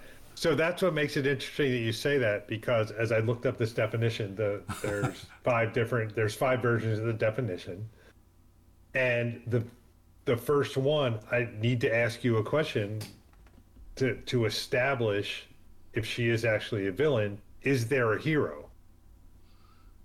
Who's the hero? If there is a hero, maybe Vision's the hero. If Vision is the hero, a villain is a character in a story or play who opposes the hero. I don't think she opposes the hero. The second definition, a deliberate scoundrel or criminal. She comes to oppose the hero. I think Noah's point. They had that argument where she rolls rolling the credits. In that moment, yes, she was the villain. But I see your point. In that instance, she does oppose the hero. But you could say Agnes is a hero in this point because she came to save the town. And you're listening to me podcast. From no, I couldn't say that. You're listening to me podcast. No, I would say the opposing of the hero is Jessica Jones. You look at Jessica Jones, the series. Jessica Jones is the hero, as twisted as she is. The guy who I'm drawing a blank on, the Purple Man. Yeah, Kilgrave. He is absolutely opposed, I would say, to Jessica. Right. It's much more cut and dry. That's why I'm saying Wanda is not. However, and that's to Steve's point, makes it more interesting. Yeah. But I will say this: as I get to the third definition, this shoots down my theory. Oh, here we go, Noah. This shoots down my theory that she's not the villain, because definition number 3 is one blamed for a particular evil or difficulty. Well, she's definitely blamed for a particular evil or difficulty, so she is definitely the villain in this. Yeah. That's what I'm saying is there's points that you can say that she's not, and there's this was all based off your talk about maybe she might be the villain in one of the next Marvel movies. I don't know which one you mentioned. I think that'd be fascinating. It's the Doctor Strange. Yeah, that cool. Yeah. I mean, in the comics, she's a villain as often as she's a hero. Well, she's the villain when she enters the MCU. I mean, they're villains when they first jump in. And Agnes, if you look at Agnes in the comics, she wasn't necessarily a villain. So no. She was a nanny. She was just a nanny. That's all she was. But she had a cat too. She didn't have a rabbit. No, she had a cat, which I heard there's some just ridiculous things. Like I guess so the whole part of Sparky eating the bush and there's some plant that Agnes gave Wanda and this is all in the comics. This is what I heard. Gave Agnes and Vision as a wedding present, and if you eat the leaves and then the animal eat the leaves and then you eat the animal, you can see the future. So apparently she had her own familiar cat eat those plants and then ate her cat so she can see the future. So you're like, what the? Okay, Marvel, you got to get off the drugs, because what the fuck is going on here? Did Agnes? Did we ever see Agnes feed Wanda or Mr. Vision Scratchy any food? Because when Mr. Scratchy she brought dead, all over that food. Okay, did she? She brought all that food in the very first episode. Well, yeah, she no, but after. Okay. After Mr. Scratch or after Mr. Scratchy died, yeah.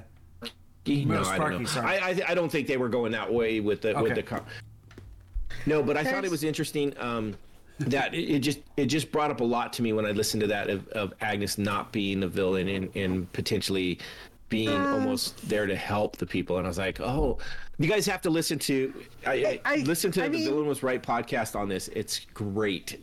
I mean, you can make that argument up to a point, but I think it was pretty clear by the end of her big fight with Wanda that he said, I'll just take all this power from you and you can stay here in your happy little village with all your happy little people. Right. She wasn't there to save anyone. Okay. She was there to help herself. Can I say something to that? Because I think sometimes that's catering to the audience who does not like to have to who feels conflicted on whether or not a villain is a hero or a hero is a villain.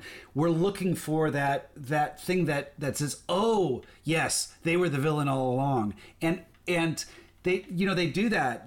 It's almost like they force that into the script just to make us more comfortable. Because wouldn't it have been even more interesting if she didn't say that? If in the end she like had her demise, and you never quite knew whether or not she was, trying to I think they kind of did a little bit of that, but I agree with you. Yeah. I mean, they did to an extent, but they still always give you enough to where you feel like you can sleep at night and feel like good is good and bad is bad. And I like it when that's not always the case, especially for Marvel or things that are so usually you want them to be simple, but it's more interesting if they're not. Yeah. Yeah, so you're 100% right. That would have been great. There's one of the things there's two holes in this, and they're kind of small holes that kind of bugged me when I started thinking about them, and I want to see what you guys think. So one of them has to deal with Vision and director Dick, and it was Darcy who found out that he was tracking Vision in the Hex, right? And we later find out that Wanda never stole Vision. She made a Vision from her mind. But in it, they said, they're tracking the decaying vibranium. First off, does vibranium actually decay? Second off, Vision was never in the real Vision. The vibranium version, the actual body was never in the Hex until he was White Vision. So there's a hole in that story. One of the things, though, that through her witchcraft, she was able to create was she was able to change. She was, when people pass through the Hex, they changed from whatever their material was to the material that suited Wanda. So that's my only thought, is that I think it all came from the Mind Stone, her ability to understand the Mind Stone. But at the same time, if she had this ability to change things within the boundaries of the Hex into what she wanted, maybe she could have actually simulated vibranium. So that's my answer. I don't know if that's right or wrong, but that's my theory. You're on mute, Bo. We can't hear you. Oh, everything does decay. I was going to say that. Okay. Yeah. So to answer that question, everything decays. Yes. But it was just one of those ones. Is like he was saying he was tracking the decaying vibranium, and I'm like, well, Vision, we find out later, was made from her mind, was not really a full construct, and was he really decaying vibranium? So that just to me was a potential hole. Steve's point, she could recreate vibranium with her powers, I would say. Within the confines of the Hex. She couldn't within the confines of the Hex. She couldn't sell it to people outside. But they were making the point that it was decaying because he was dead. She could affect their minds, and she could convince them that they're getting vibranium. Which was the other interesting. Those guys have been disassembling him for 5 years, and that's the only progress they got. I think you bring up a good lots of documentation. Come on, you work in the technical field. Lots of documentation. Come on. It's like there were exactly 7 turns counterclockwise to loosen the screw, and then then it went down to 20 psi torque, and then there were 15 more turns, and then it went to 10 psi torque. Like, come on, I mean, they were probably like every minute little detail was being. Okay, what's your second one? What else you got? That was all right. So in the very beginning, when Wu and Rambo, or when Rambo shows up and Wu's there, and they're outside of Westview, and the two cops are sitting there on the car, and they have no idea where Westview is. Why are the two cops outside of Westview affected? That's they never show anything else where anybody else. They said something. They mentioned this. They said partial. They said like partial amnesia or something outside of the Hex. Yeah, they said people who had a connection. Yeah. People who had a connection with Westview were affected, or they were inside. They were like part of the Hex.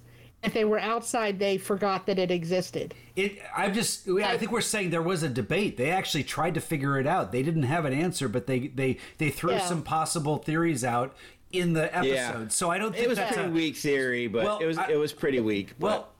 I think we're saying though that they at least didn't.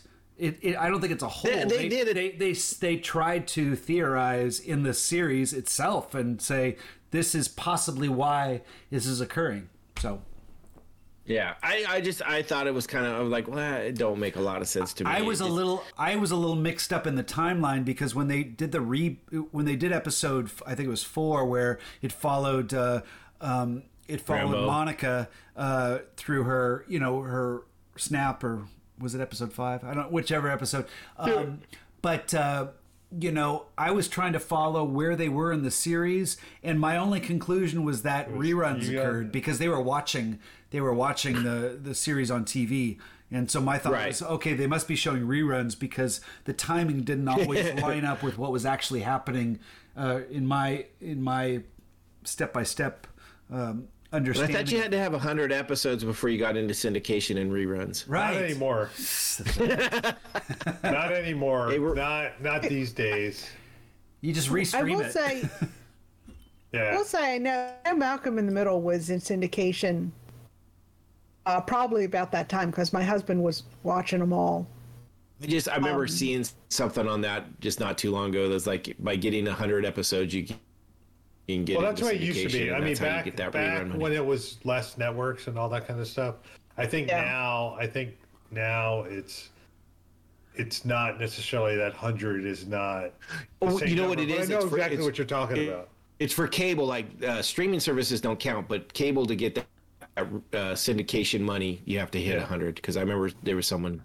But yeah, all right. Well, those were my two major holes. There were some other things in there that could be talked about, but those are the two ones that I was just like, yeah. Well, that's all I had written down. I thought of so many things, but I just started writing stuff the other day. We haven't really talked about the children yet. We talked about a little bit Speed and Wiccan, or Tommy and Tommy and Billy, yeah. Billy, which I thought was great. They did a really good job with the episode before the children were born, and she was like, "Oh no, I want to name him Tommy," and he's like, "Oh, I don't want a Billy," and then they both get the names. I just thought that was cute and kind of very sitcom-y and stuff like that.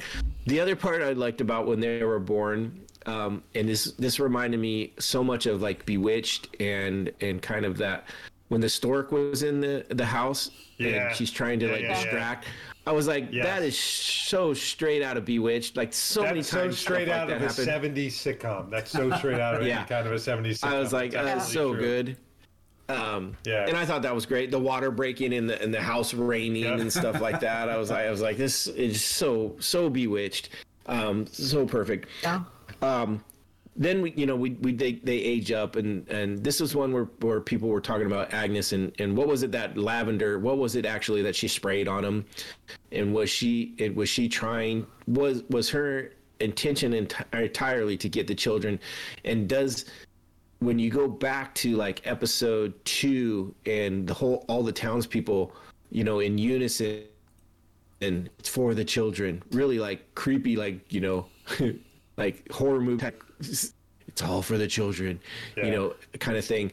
Was that like was it Wanda pushing that? Was it Agnes pushing that? What was really pushing the children? How did and so a lot of people speculated on that and what it was and what it means going forward.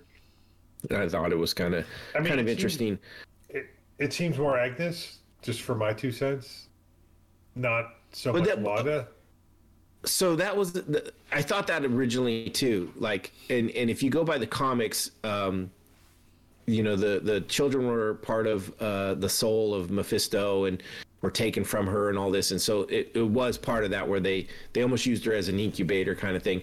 Where this one didn't seem as much as that, and Agnes did. To me, especially when I went rewatched it and was paying attention to it, she was more trying to figure out what kind of power Agnes had, or Wanda had, and what it was and how she was doing things to figure it out. So she wasn't really, the children weren't really something that she was pushing, but she figured out later on that she could use them as a leverage. So that's where I kind of flipped on that one a little bit. But it was just an interesting thing. And I know a lot of people, and Dottie was part of that episode 2, was a big part of, almost like, oh, maybe she's the villain, and a lot of people were putting that into it, and it turned out she wasn't, and I thought that was kind of interesting. One of the cool things I did here is we talked about Wanda's magic is has the red tinge on it, and then Agnes is like the purplish and stuff like that. There was one point where they brought up Dottie could have been, I guess there's another witch in Marvel, and her magic is more of a yellowy color. And they were talking about, and they showed in one of the episodes where she had all yellow roses and stuff like that, and they were like throwing a nod to that, like maybe that's who it is and stuff. I was like, so people go down these rabbit holes, like you could put a candy wrapper on a thing in the back, and it's just some, like, stagehand that forgot it, and someone's gonna go, no, that candy wrapper means something. They're gonna deep dive in, and it's gonna be chocolate is the evilness, and well, that's so a couple of things. That's how the people. Yeah. Oh, real quick. I'll tell you one little Easter egg about Dottie is when in the last episode where she gives her real name, and she's like, Sarah. My name's Sarah Proctor. That was actually an historical person in Salem who was one of the accusers of the women who were hanged as witches. So, or like, was it a nod to that, or is it crazy? Okay, Yeah. Interesting. I thought you were gonna come and say it was Sarah Proctor and she was this witch from Marvel, and I'm like, oh, okay, but no, that's even that's even deeper. That's crazy. But two things back to what you're saying. You kind of, doing the history, you kind of glossed over, not really glossed over it, but the growing up of the kids so quickly was really like, I found that hilarious. Like, that was a very funny kind of a sequence for me, when it's like they wanted to get a dog, and they're like, well, you can't have a dog until you're 10. 10. We're 10. Yep. Like, we get to have a dog now, like that kind of a thing. Like, well, it's also that sitcom. kind of backfired on us, and yeah, exactly. It's totally sitcom and all that. Like, but I thought how many that was times totally did they have hilarious. a baby? And the next season there were 4. Yeah, exactly. Right, exactly. I mean, that's kind of exactly family how it goes, ties, right? Yeah, exactly. Modern Family? It was like every yeah. right. Every time the one kid gets too old to be cute again, you have to bring in a young cute kid. Right. Well, yeah, exactly. But then you talk about, I mean, and absolutely the Olsen twins. Like, that's the tie-in to that too. Like, the Olsen twins being like infants and then being like teenagers probably when the series ended.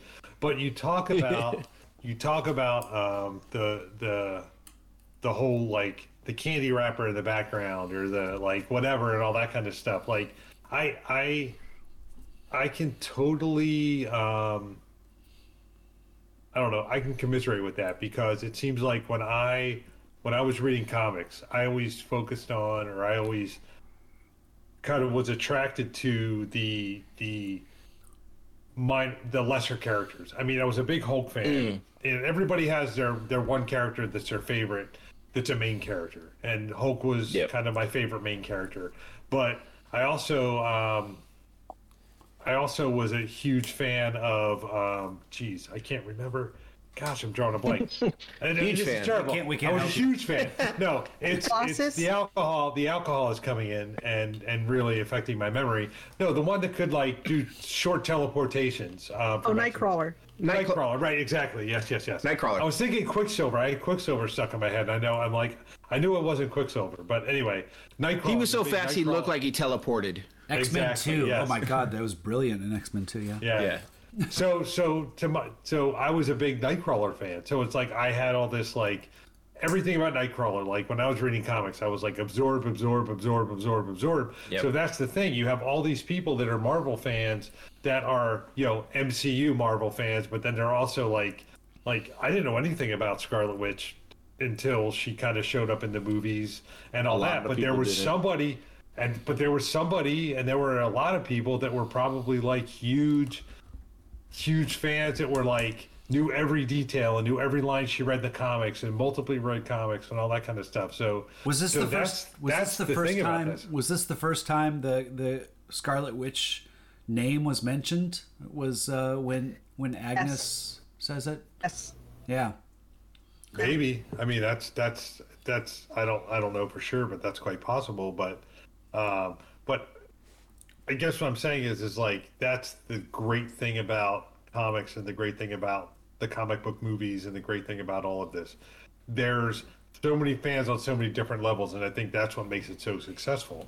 Like there's the fans that are, Captain America. Like I saw Noah had a Captain America shirt on. I know Andrew's a big Nina's a big Captain America fan. I'm a big Hulk fan. Steve, I quite frankly don't know who your favorite character is. Indiana Jones.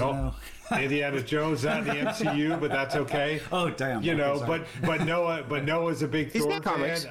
Obviously, Noah's a huge Thor fan, and that's what makes these things so successful because there's so many diverse characters, right. And there's so many diverse characters that attach to different people in so many different ways. But it also creates challenges too. It's hard to make them all. You can't satisfy every level that you're talking about. So you've got to make either compromises or you've got to you've got to tease one level. You have to have layers. Here we're talking onions here. The whole Shrek onions. Yeah. You have to have an episode Easter egg at one level. I want to see Shrek in the MCU. I want Shrek in the MCU. Like how do you tie the sort of, I won't say milquetoasty, but kind of timid Nightcrawler in with Gambit, who's like this huge personality, and like they end up being in the same movie. They're both X-Men. They're both X-Men, but they end up being on the same side. And they still tie into each other, And that was the challenge of the Avengers. You have a god, Norse god, and you have a. He's an alien. We've established he's not a Norse god. But I mean, it was so successful. Well, here I'll tell you how that worked. You had Thor and his sidekicks, and they took on the attack on New York. That's exactly what it was. It was Thor and his sidekicks. Right. I would like to see a flat out. Well, we actually saw it, so never mind. A Thor Hulk fight. I'd like to see a Thor Hulk fight, but we've seen it, so never mind. We saw it. And we know who won. We know who won. We haven't gotten to that movie yet. No, I can't wait. That is literally one of my favorite movies of all time. We do 3 podcasts in a row on that one, Welcome to our 9-hour Thor Ragnarok. Right. Featuring Noah. We're going to go by minute. Noah's going to be, he's like, why am I muted? Why can't I? Nobody can hear me. Nice. It's like, Nina, it's not your audio. It's Noah muting you. So, in the end, right, Wanda basically, she has her big battle. She beats out, first, Agnes, basically lets her know that, hey, I'm a witch and I'm here and I'm going to take your power and stuff. And then they have their big battle throughout. At that same time, we get the reincarnated white Vision, who then comes in and we kind of have what starts off to be the big battle, right? Vision on Vision violence, right. And then witch on witch violence, and so it goes through and it. Yeah, double vision, nice. And in typical Marvel fashion, they have the big throwdowns, and there's some great scenes in there where there's a scene where you see Wanda and Agnes fighting, and then you look up in the sky behind them, and you got the visions Mind Stone shooting at each other, and I loved how all of it kind of really came down. I mean, Wanda pulled a fucking okey doke on her. She's throwing her magic, and then really what it was is she was like putting those wards up in the hex that basically, stops Agnes from doing her magic, which I thought was, such a cool turn. And I didn't see it coming at all. And all of a sudden it was like, wait, what? Oh, damn. And then on top of that, the best part was the Vision on Vision fight. They realized they can't beat each other. They're just not going to happen. And then they have the logic discussion. It's so perfect for the Vision fight. It was great. And so it all ends up, and then you get the little bit of the family. You got the boys doing their little powers. Against the military guys. You get Rambo that shows up and saves the kids from being shot. you get the cool scene where Wanda and Vision are both down there with the boys, and they're talking to him, and they're like, we didn't train you for this, but you were born to this, and then they get the Incredibles pose. Yes. Ready to fight. Right. Which at first I was like, oh, that's so cool, and I'm like, who taught those kids how to pose already? Come on, But I thought it was. They just said they hadn't taught him to do this yet, but it was good. I loved it. I really liked, Speed. He whipped around and took all the guns, and then the last guy, he took his hat and his sunglasses. Typical 10-year-old. That's kind of what they did.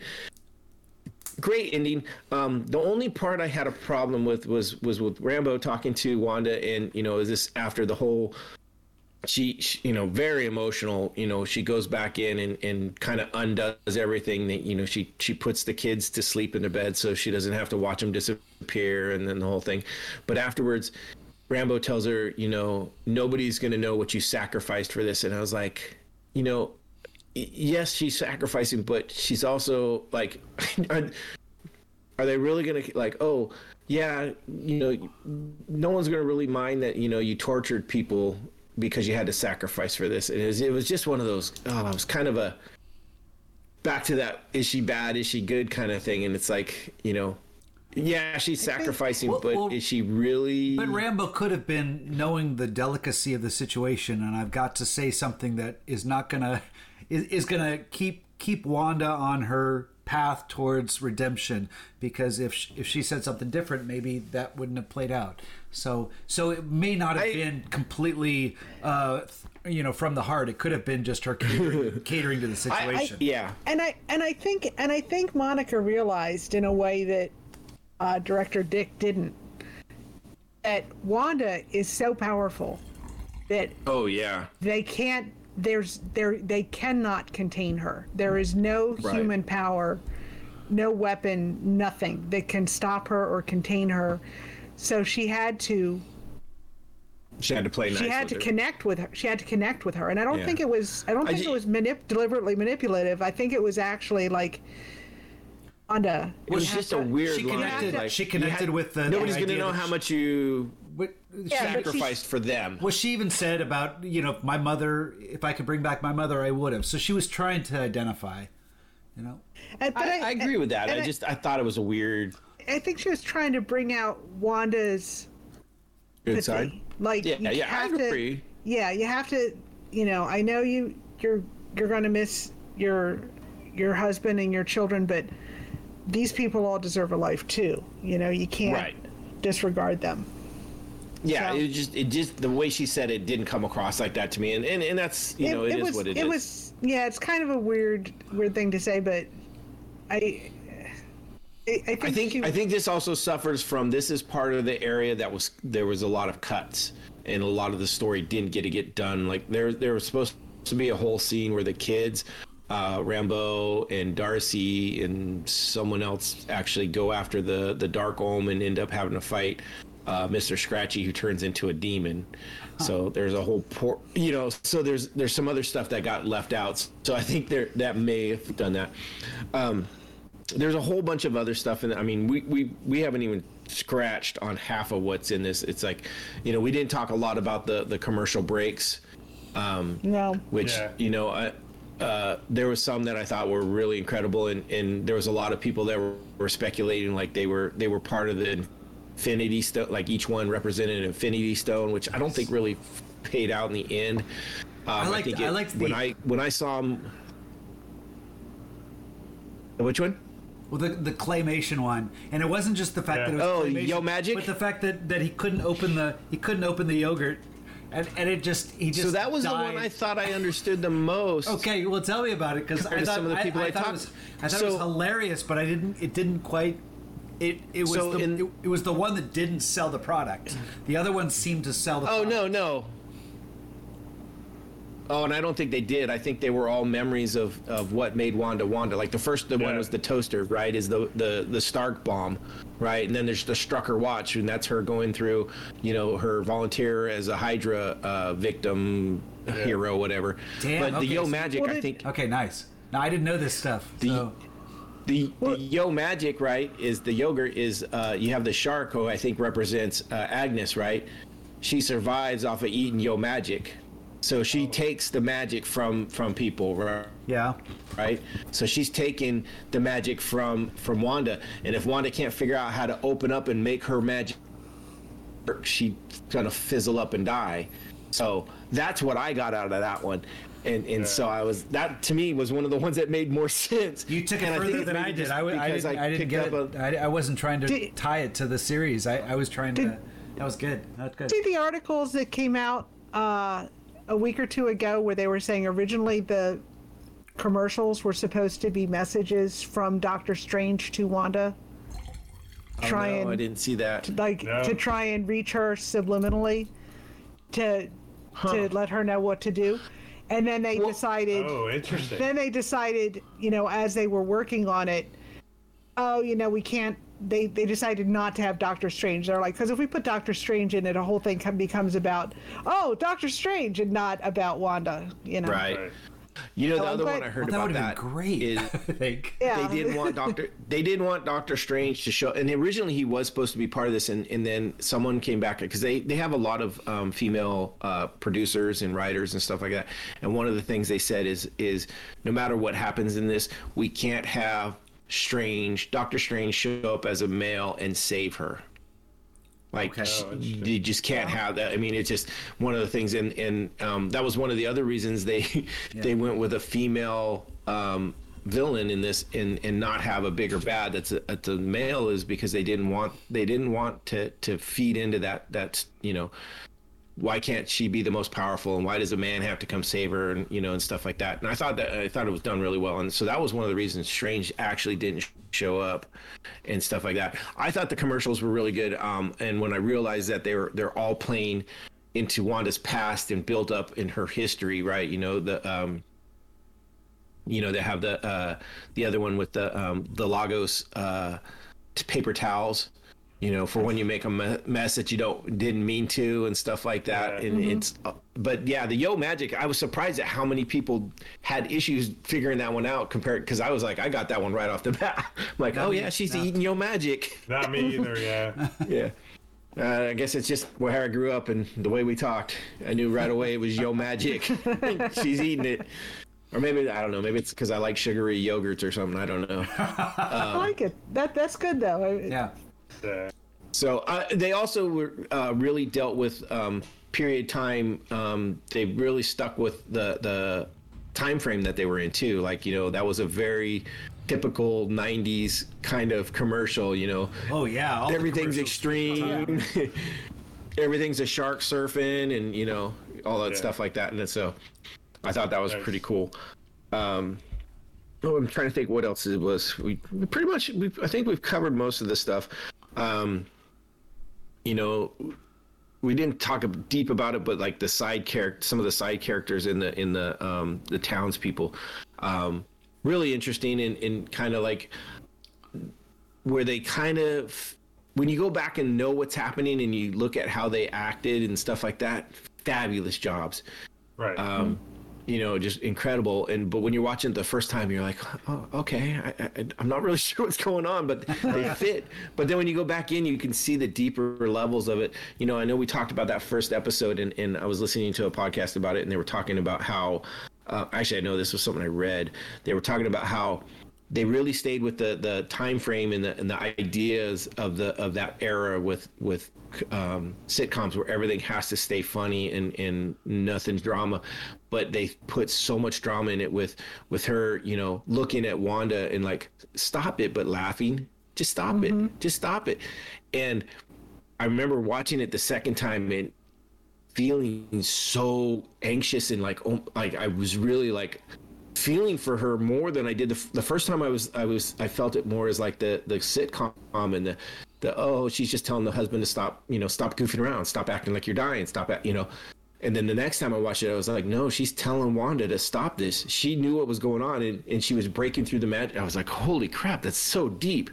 And the fact that it was the mom from the 70s show just made it so much better. Yeah. And plus they said like she kept families together, so those two people were actually married. Wife. Yeah. So yeah, good stuff all along. One of the funny things that I saw and listened to was people talking about the different neighbors too and the townsfolk. And there's the guy with the big thick mustache. And nobody could figure out what the hell. Everybody thought it was going to be some craziness because he's got this big mustache. Like there's got to be something about it. And it turns out he's just the guy. Like he reminded me of Ross from Friends with a mustache. Exactly. Did you? Go ahead. Did you see the YouTube? There's a guy out there who has a YouTube video where he's analyzing because the reason Jimmy Woo got involved is because one of his witnesses, one of his people in the witness protection program, lived in Westview. And he analyzed all the little minor background characters. Like, okay, try and figure out who was Jimmy Woo's witness, and he made arguments. And I'm like, I am guarantee you that was the furthest thing from the writers' minds. I mean, that's one of the things they never really they never touch on. And some people were trying to say okay, so they were looking at the whiteboard and seeing who had IDs and who. And so Dottie was one of the people that didn't have ever get ID'd, and Agnes didn't have a driver's license. There was a couple other things that people said, but yeah, no one could ever figure out who the witness was, which I thought was pretty funny. I just one of the other ones that they brought up was Who in his sleight of hand. Yes, I love that.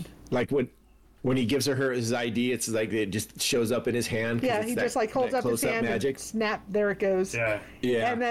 And when he gets out of the handcuffs at the end, when they put him. And he gets the current and he goes and flourish. Yes. He's such a good actor. He's so funny. He's such a funny actor. Yeah. Have you seen? He used to be in this. Real quick, he used to be in this improv group in Los Angeles before he started doing television. And this group filmed a soap opera inside an IKEA during business hours. And he's That's the awesome. lead. He's the lead, and it's hilarious because they just go into the rooms and do the little scenes, and you can see people shoppers walking by in the background. And every so often, a security guard will come over. You can't film in here. It's like, oh, sorry, sir. That's awesome. That's hilarious. It's there's 6 10-minute episodes on YouTube. It's hysterical. That's pretty good.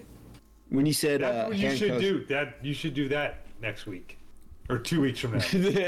Jimmy Woo's group. Jimmy Woo's we're doing in the IKEA. Randall Park Luke is Cage. the actor's name. No, I know. 2 weeks from now. 2 weeks from now. 2 weeks from now. Speaking of the handcuffs, when Darcy was handcuffed to the truck and the Hex jumped over and turned all the sword agents into a circus, which was on one level hilarious, turning sword into a circus. But they made her the escape artist. I love the fact that, and then all of a sudden she just breaks the chains and walks off when she thinks that Vision's trying to hit on her, which I thought was pretty funny. That was really talking about little things like that. It's it made me think about this when you sent me that the little GIF the other Vision. day. Right, the Vision GIF the other day. It made me think about this. That's one of the funniest things. When he's sitting there, he's outside of the truck or whatever. Yeah. One of the funniest sequences in the whole thing is when the construction crew comes up and blocks him off and all that and whatever, and he's sitting out there and he's like, I really feel like this is intentional. I feel like he's trying to block me from getting back and whatever. And he's like, what am I doing here? What am I doing here? That's the best part. Yeah, exactly. What the hell? And then he pulls off his microphone and he stands up and he hits the boom mic too. Yeah, exactly. I know. It's so well done. It's oh my God, it's so funny the way they handle some of that stuff. Paul Bettany his delivery is bone dry, and some of the stuff he does is just so hilarious. Well, in the MCU for sure, but Knight's Tale, Chaucer, wasn't he? Chaucer? I was just gonna say a Knight's Tale. Yes, that's first of all one of my. It's That's a sleeper hit. Almost if you in my haven't top seen five. it, check it out. It's like great. I have a top 5 movie list. We might have to do that one, Steve. And that is I get right in on the that edge one. of my I love top that 5. one. Yeah, I'll get my wife I love in on that that movie one too. but for sure it's so good, but he's so phenomenal. Like, it's the nuance of his character in that movie is like just He's so engaging too. Unparalleled. He captures Yeah. the audience, and that's what they you know, like that's why even the one scene, the one scene where he pushes the one guy out of the frame. Like, I will say this, in any TV show, any movie, whatever, the pushing someone being blown out of frame, there is nothing funnier than that in anything. Like Old School, when in Old School, when the one dude's like riding his like razor scooter along the edge of the fountain, and Will Ferrell comes in from out of frame and just blows him on the other side of the frame. There is nothing funnier than that. I mean, it's like if you're a movie writer and you need a laugh, just throw that in there. Just throw somebody getting blown out of the frame randomly. That will make everybody laugh. I mean, that's all there is to it. And that's A Knight's Tale, where he pushes what's his name? The guy from Firefly, the red-haired dude. Like, there's a scene where he pushes him totally out of frame. Alan Tudyk, yeah. Exactly. Right? Yeah, right, exactly. He blows him out of frame, and it's like every time. Just Another great lose movie it. from Heath Ledger. Probably Heath Ledger's second best character. I'd say that. Yeah, I'd go there. Yeah. He's really I good in loved it. Monsters Ball. You can't deny his acting skills in Monsters Ball, but as far as like popcorn movies, absolutely. Oh, yeah. I'd say Knight's Tale popcorn movie, best one. I mean, he's a little sure. deep. He's a little deep in the Batman movie for sure. But if you're looking for a popcorn movie where you just want to like sit back, have a couple of brews, and eat popcorn, I mean, Knight's Tale, 100%. Knight's Tale's great. I was such a big fan of him. It was when he died. I had like 5 people email me and say, "Are you okay?" Like, that's how into him I was. It's kind of like the way I am about Chris Evans now. It's just like it's ridiculous. I'll remember that in case anything happens, because Right. Yeah. God forbid. No, I would know. Just cry. We had 4 or 5 big actors go in and play that role. That what was the role?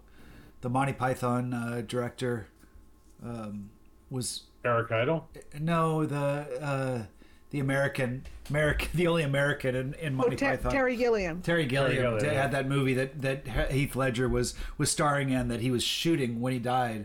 And so they had Johnny Depp and a bunch of A-list actors come in. Oh, right. And piece together that performance as different iterations of the same character. So that shows how much people respected his work and just wanted to see even his last performance come to light. You know. So, Well, I mean, I think we've hammered Wanda quite a bit. Like I said, there is such a deep hole to go. I mean, we could make this 4 or 5 more hours long and still probably not hit everything, because I know, right? There's so much. I literally listened to 3 different podcasts that did episode by episode coverages, and some of those were 2-hour long podcasts. oh yeah, you could totally do it. I had a friend. I texted a friend of mine and I said, "Hey, we're doing WandaVision," because he's not as big up on the TV shows, but he actually watched. We talked a lot about WandaVision, and I'm like, "Hey, we're doing WandaVision tonight," and he's like, He said, when you did Age of Ultron, you did 3 hours on a 2.5-hour movie. He said, how long is this WandaVision podcast going to be? I mean, we could do another one. We could skip Luke Cage next week and do WandaVision Part 2. It'd be the first 2-part of your entire podcast. Oh my God. Part 2. It's exhausting. Well, I mean, if we look at it that way, Wanda... Winter Soldier, yeah. Which probably I don't think is as deep, because it's a good story, but it's not nearly as much. Yeah, it's a lot more action.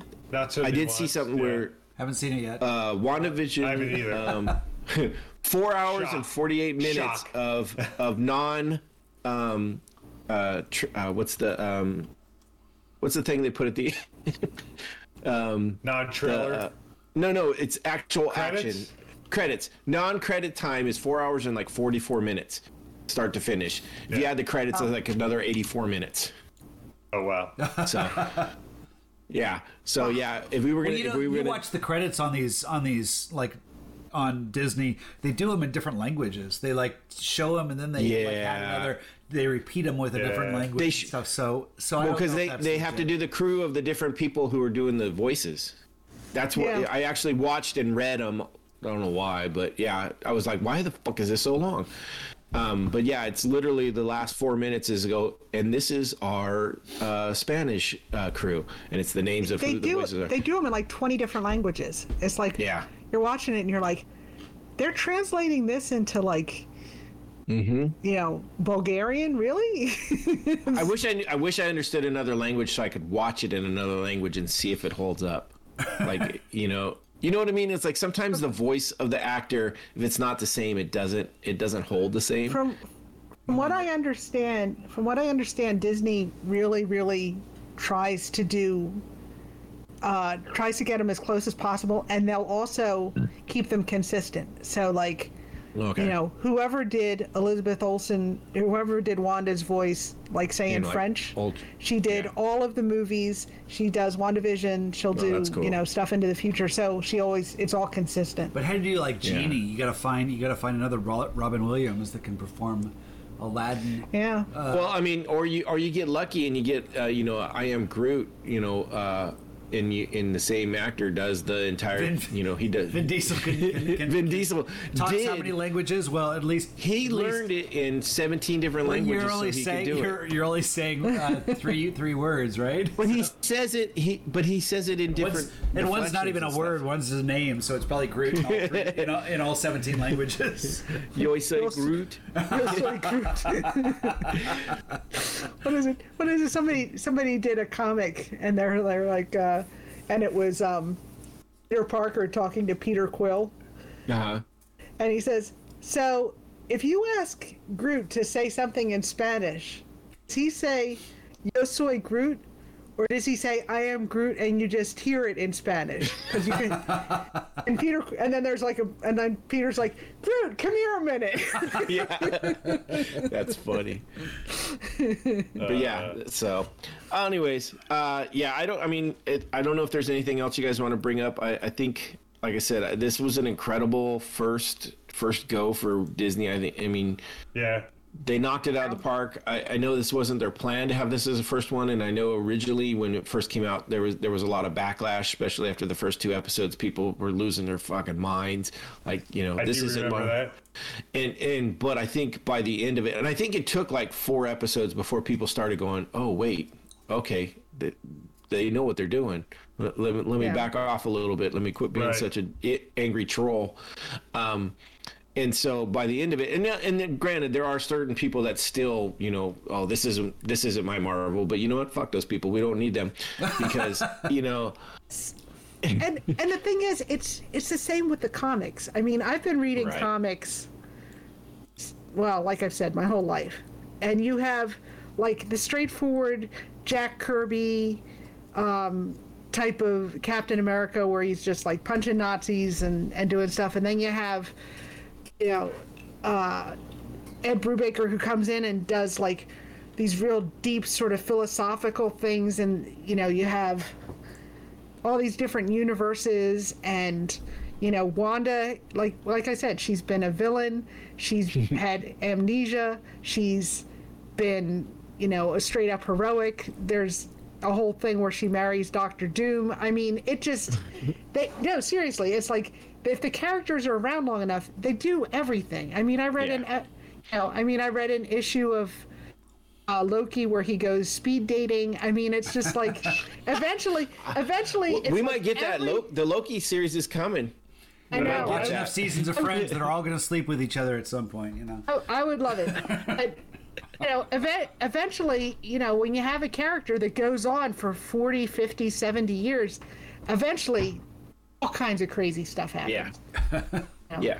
Well, and I think she is a perfect character for that they can do that. They can have her be a villain. They can have her be the savior, and they can have it in the same, series almost. So I like what they're doing.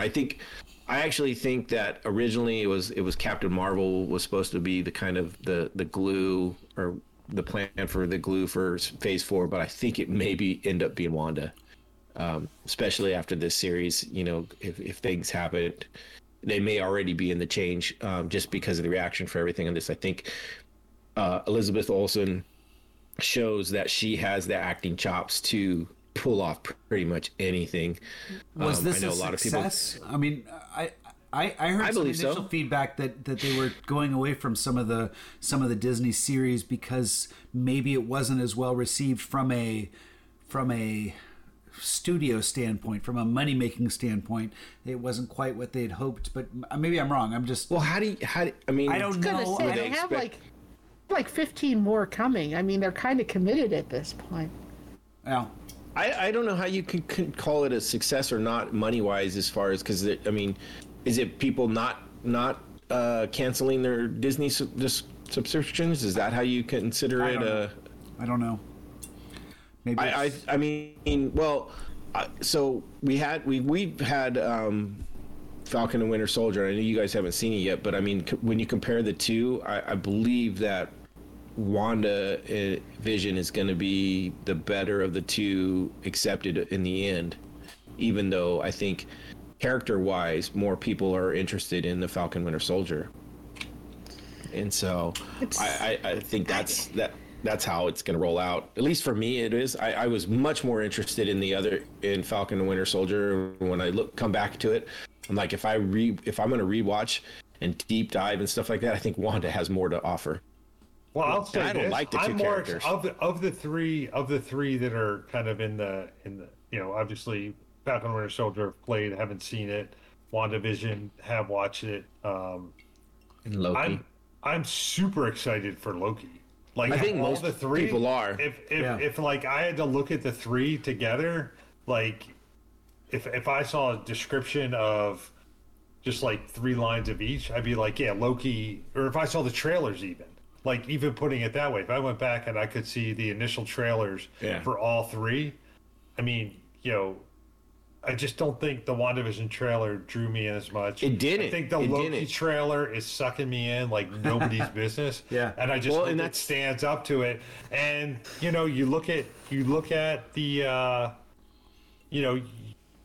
you look at the Falcon and the Winter Soldier, and I kind of picture that as like, the first Avengers movie. A lot of action, not a lot of content. Well, it's like Marvel. It's like Marvel 101. But you look at I disagree with Marvel. You might be surprised. With Wanda. Well, I might be, but I'm just talking about the trailers. But Wanda, to me, if you look at WandaVision, it's so unique. I mean, you can't look at anything that's ever been made and say that it comes close. And when there's been 6-7 decades of television, that we've watched, and to find something unique like this, it's you got to give it props for that. I don't know, Steve. For all we know, it could be Agents of S.H.I.E.L.D. season 4 could be just like. But I mean, I'll go out on a limb and say it's not. Never know. Steve, we will. I don't know. Never watch it. I mean, I do think having a show that's got a lot of buzz, whatever that is, whatever creates that, is good for a streaming service. It's like when HBO, The Sopranos was on HBO, and every Monday morning everybody was talking about what was on The Sopranos last night. You felt like, I guess I have to get HBO. Same with Game of Thrones. Are you kidding me? Game of Thrones is the last show that I had to watch live. That's the last show that I watched. But I mean, it's still no Buffy. Had to watch the day it came out. Well, I had no choice then, Noah. Here's what I knew Game of Thrones had maximum saturation is Claire and I were in an Uber coming home from some event somewhere. It was the Friday before season finale of the series finale of Game of Thrones. The Uber driver had on WIP, which is sports radio in Philadelphia. Yeah. Normally they're talking about the Eagles or the Flyers or whatever. And he's like, all right, for the next 2 hours, we're taking calls on Game of Thrones. Right. And I'm like, that's it. The nerds won. We got 2 hours on sports radio talking about our show. To be correct, the Eagles sucked back then, so. Back then they didn't. They didn't suck quite yet. But I will say this: Aaron Rodgers has been on multiple Game of Thrones podcasts. That's hilarious. Yeah. So I mean, that's so cool. That's where that is. So all right. But anyway, but all right. Go ahead. But anyway, so you have something Disney Plus like WandaVision, and everybody's talking about it. Yeah, Like, and they're doing it right. They had 2 weeks between Wanda and Winter Soldier, and they're going to have like 4 weeks between Loki, so they're keeping their people.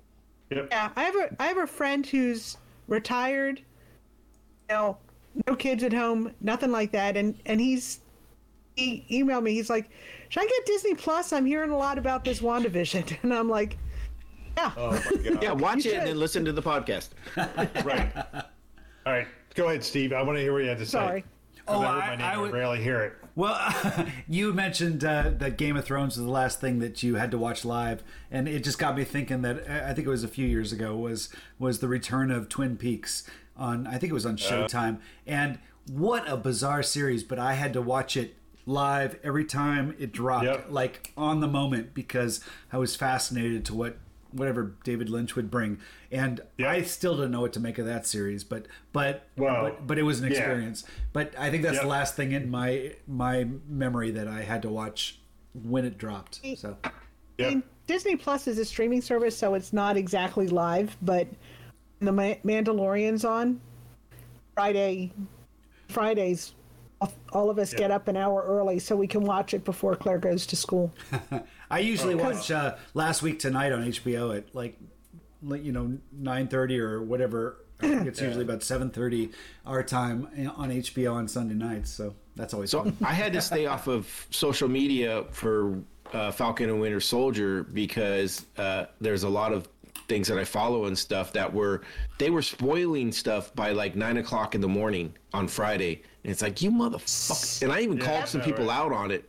And I'm like, dude, okay, not everybody watches this the second they get up that morning. I go, you got to give us people at least till Saturday morning, you know? Right. Yeah, or you got to tag whatever the post is so that you don't click on it or whatever. It's not like you couldn't even read like some of the websites, like like Collider or whatever. It's like, you guys should know better. We're not, Right. Just at least put spoiler warning and give us a chance to X out, Yeah. Yeah. So, Steve, I was thinking about this over the last couple of days, especially. I don't know what made me think about it, but your whole hatred, I guess, would be the right word. Damn. Your whole hate? hatred. Hate, that's a harsh word. I don't know where you're going with this, though. Well, I think you're going to agree with me when I get a few more, but your hatred of single source for product. Exclusive. And exclusivity, the exclusivity of this. I would say hatred, maybe hatred is not, maybe you don't hate it. Steve doesn't hate anything. He has a strong dislike. I don't know you well enough, but you have a strong dislike for it. And I agree with you because it's like, I have some friends and I have some friends that are like, oh, where can I watch this? I'm like Ted Lasso is what kind of brought it up and what kind of it kind of introduced you guys to it. It's like, if you do not have HBO or HBO Max, you cannot watch Ted Lasso. You can't buy a DVD. Apple. It's Apple Plus. Or Apple Plus, sorry. Right. But sorry, yeah. Anyway, but you have what I'm saying, right? If you don't have Apple Plus, you cannot watch that. And I think that's like kind of bullshit. Like, you should be able to go to the iTunes store, and if you want to pay for it and you want to buy it, you should be able to pay for it and buy it. Well, 50 years ago, theaters used to be that way. They would be like exclusive contracts with Paramount or MGM or something like that, and they'd be able to show their movie, and they'd also have to show all these other movies along with it because they came with it, and that changed. There was some laws that said no, you can't do that. But now we've kind of gone back to that same sort of format with this new streaming media, and I think it's so. It's not that it's not available to you. Well, it's not that it's not available to you. You have to pay for it, though. That's the thing. Right. You have to pay a premium subscription. So you can get Apple Plus for like $4.99 and cancel after a month. Matter of fact, I was talking to someone today at lunch, and I was telling them about Ted Lasso, and I was like, "Look, if you don't have it already, it's like $4.99. Watch this shit. It'll take you like 2 days, and then you can cancel it. It is worth the $5." Yeah. So, I mean, I agree with you. It's rough, and I've got way too many streaming services right now. But it's every time I think, oh, I need to get rid of this, I'm like, oh, but this is on it. But I still think it's a way of trying to manipulate audiences into like paying for a subscription service, and you get this. You get one really good show, and then you get a bunch of crap that you don't really care about. Paramount. And I don't know if that's. I don't think that's a very creative model. That's not a model that promotes creativity. It promotes. But I don't think they're trying to do that. I mean, Disney, for one, they're trying to put out good material all the time. HBO, I'm finding more and more stuff on there that I enjoy. You know, even though it's like, oh God, I got this for this, and then I'm looking at this, and look at this, and look. I agree with you. It sucks to get onto something like Paramount for one thing, and then there's just nothing else on there, and it's like, oh, why am I still on here? Why am I still giving them my money every month? I don't think hate is the right word, but I do think it's worth like paying attention to and saying and questioning whether this is the right way to continue. I don't have an answer for it. But it all depends on how many emails you want to create so that you can get free trials. Right. And I mean, the market does take care of some of it. I mean, remember YouTube Red? See, nobody does. This was like 3 years ago. That was going to be YouTube Red paid for YouTube, and their big show was Cobra Kai. Right. Oh, right. And then they went under, and Netflix came in and said, "Oh, we'll take Cobra Kai, thank you." And now you can't watch YouTube I remember without any sort of ads interrupting what you're watching, unless you're paying a premium to maintain it. And, or there's ways. I agree with you. I don't watch a lot of YouTube, but I do remember Cobra Kai being on there, and someone go, "Oh, you got to watch this," and you can watch like the first 2 episodes, and I did, and then I was like, "Yeah, it's not worth buying a subscription to watch the rest of it." Now, having known that, I mean, I love Cobra Kai. I think it was one of my favorite series that we've done in a while and watched in a while. But yeah, I would have never bought YouTube for it. Netflix already had, so it worked. And I mean, there's so many services. We had to, we used to have HBO, and then Disney Plus came along, and we sat down and we're like, okay, something has to go. If we're going to get Disney Plus, and we got I need to do that too. And we're like, all right, it's like Game of Thrones is over. HBO has to go. They got some good stuff on there, though. I know. Well, that's the thing. Yeah, they do. And have you looked Warriors? Into your cellular carrier? I haven't yet. I will. But but like, and then there's some stuff on Apple Plus. There's like 3 or 4 shows that I really want to see. But I'm looking at it, and like you said, I don't think it's enough that I want to get like a yearly subscription. So I might just sign up for the said this when Claire goes back to school and I have more free time. 7-day trial. Sign up for the 7-day trial. Ted Lasso is worth it. It's awesome. It's so I've heard it's great. I'll binge those 4 shows. I should give you my log on. I mean, I share my. I mean, nobody listens to us except the 5. Nobody listens to us except the 4 of us, so it's probably okay to say this. You and I are using fake names anyway, so. I know. So anyway, yeah. So well, anyone who listened to 7 episodes ago that I did the same thing with Noah giving me his password for Ted Lasso. So. I'll tell you what, though, it's hard on Apple Plus. Apple Plus is one of the harder ones because you need their Apple ID and all that kind of stuff. You have to be able to contact whoever it is right away because exactly. They have to. You have the 2-factor authentication and all that. But you got it. HBO Max is not the same. So I should just give you my password and watch that. We'll discuss it. You can email us at the podcast and where can you email us? You know what? Yeah. I'll tell you what. you want to get viewership? I'll start just at the end of every episode, just handing out my passwords. Just handing out my logons and passwords. No, they have People to are going to start listening to this. They have to. It'll be the They have to give us a 5-star review, a written review on iTunes or their local. Provide a written review, you'll get my HBO Max password for 1 week, and then I change the password. That's and right, all our listeners, remember, this podcast is not exclusive. You can listen to it for free of charge, regardless. So that's right. Appreciate it. But if you want to get HBO Max, 5 stars on. Right. I'd love to get a damn 5-star review written. Awesome. All right. Well, I think we've nailed all this. We'll be back next week with Luke Cage. I don't think it goes as deep as WandaVision, but it's still a good show. Great show. Probably do 3 hours anyway. Yeah. No, it is. Right? It's funny. I was not as high on Luke Cage after I watched it, but I watched the first episode, maybe first 2, and I was like, oh, this is better than I remembered it. So that's good. Great actors. Great actors on the show. I mean, that's the other thing. It is. Actors. There are some things I have some big issues with, but it's not acting. Of course, not necessarily. Wait, you have big issues with something that we're going to talk about on this podcast, Noah? I find that very hard to believe. But damn, they know how to punch. Come on.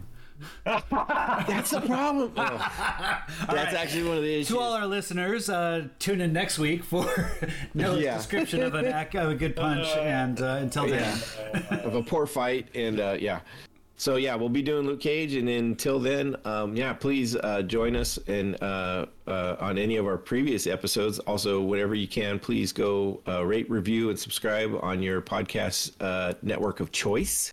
You can email us at the.hwsi.podcast@gmail.com. We'd love to hear anything, right? I think I've gotten 2 emails. One was from Bo, one was from my wife. So, or join us on our Facebook group and or Instagram, both under HWSI Podcast. Cool. All right, that's it. You guys have anything you want to share? Or? Shaklackety.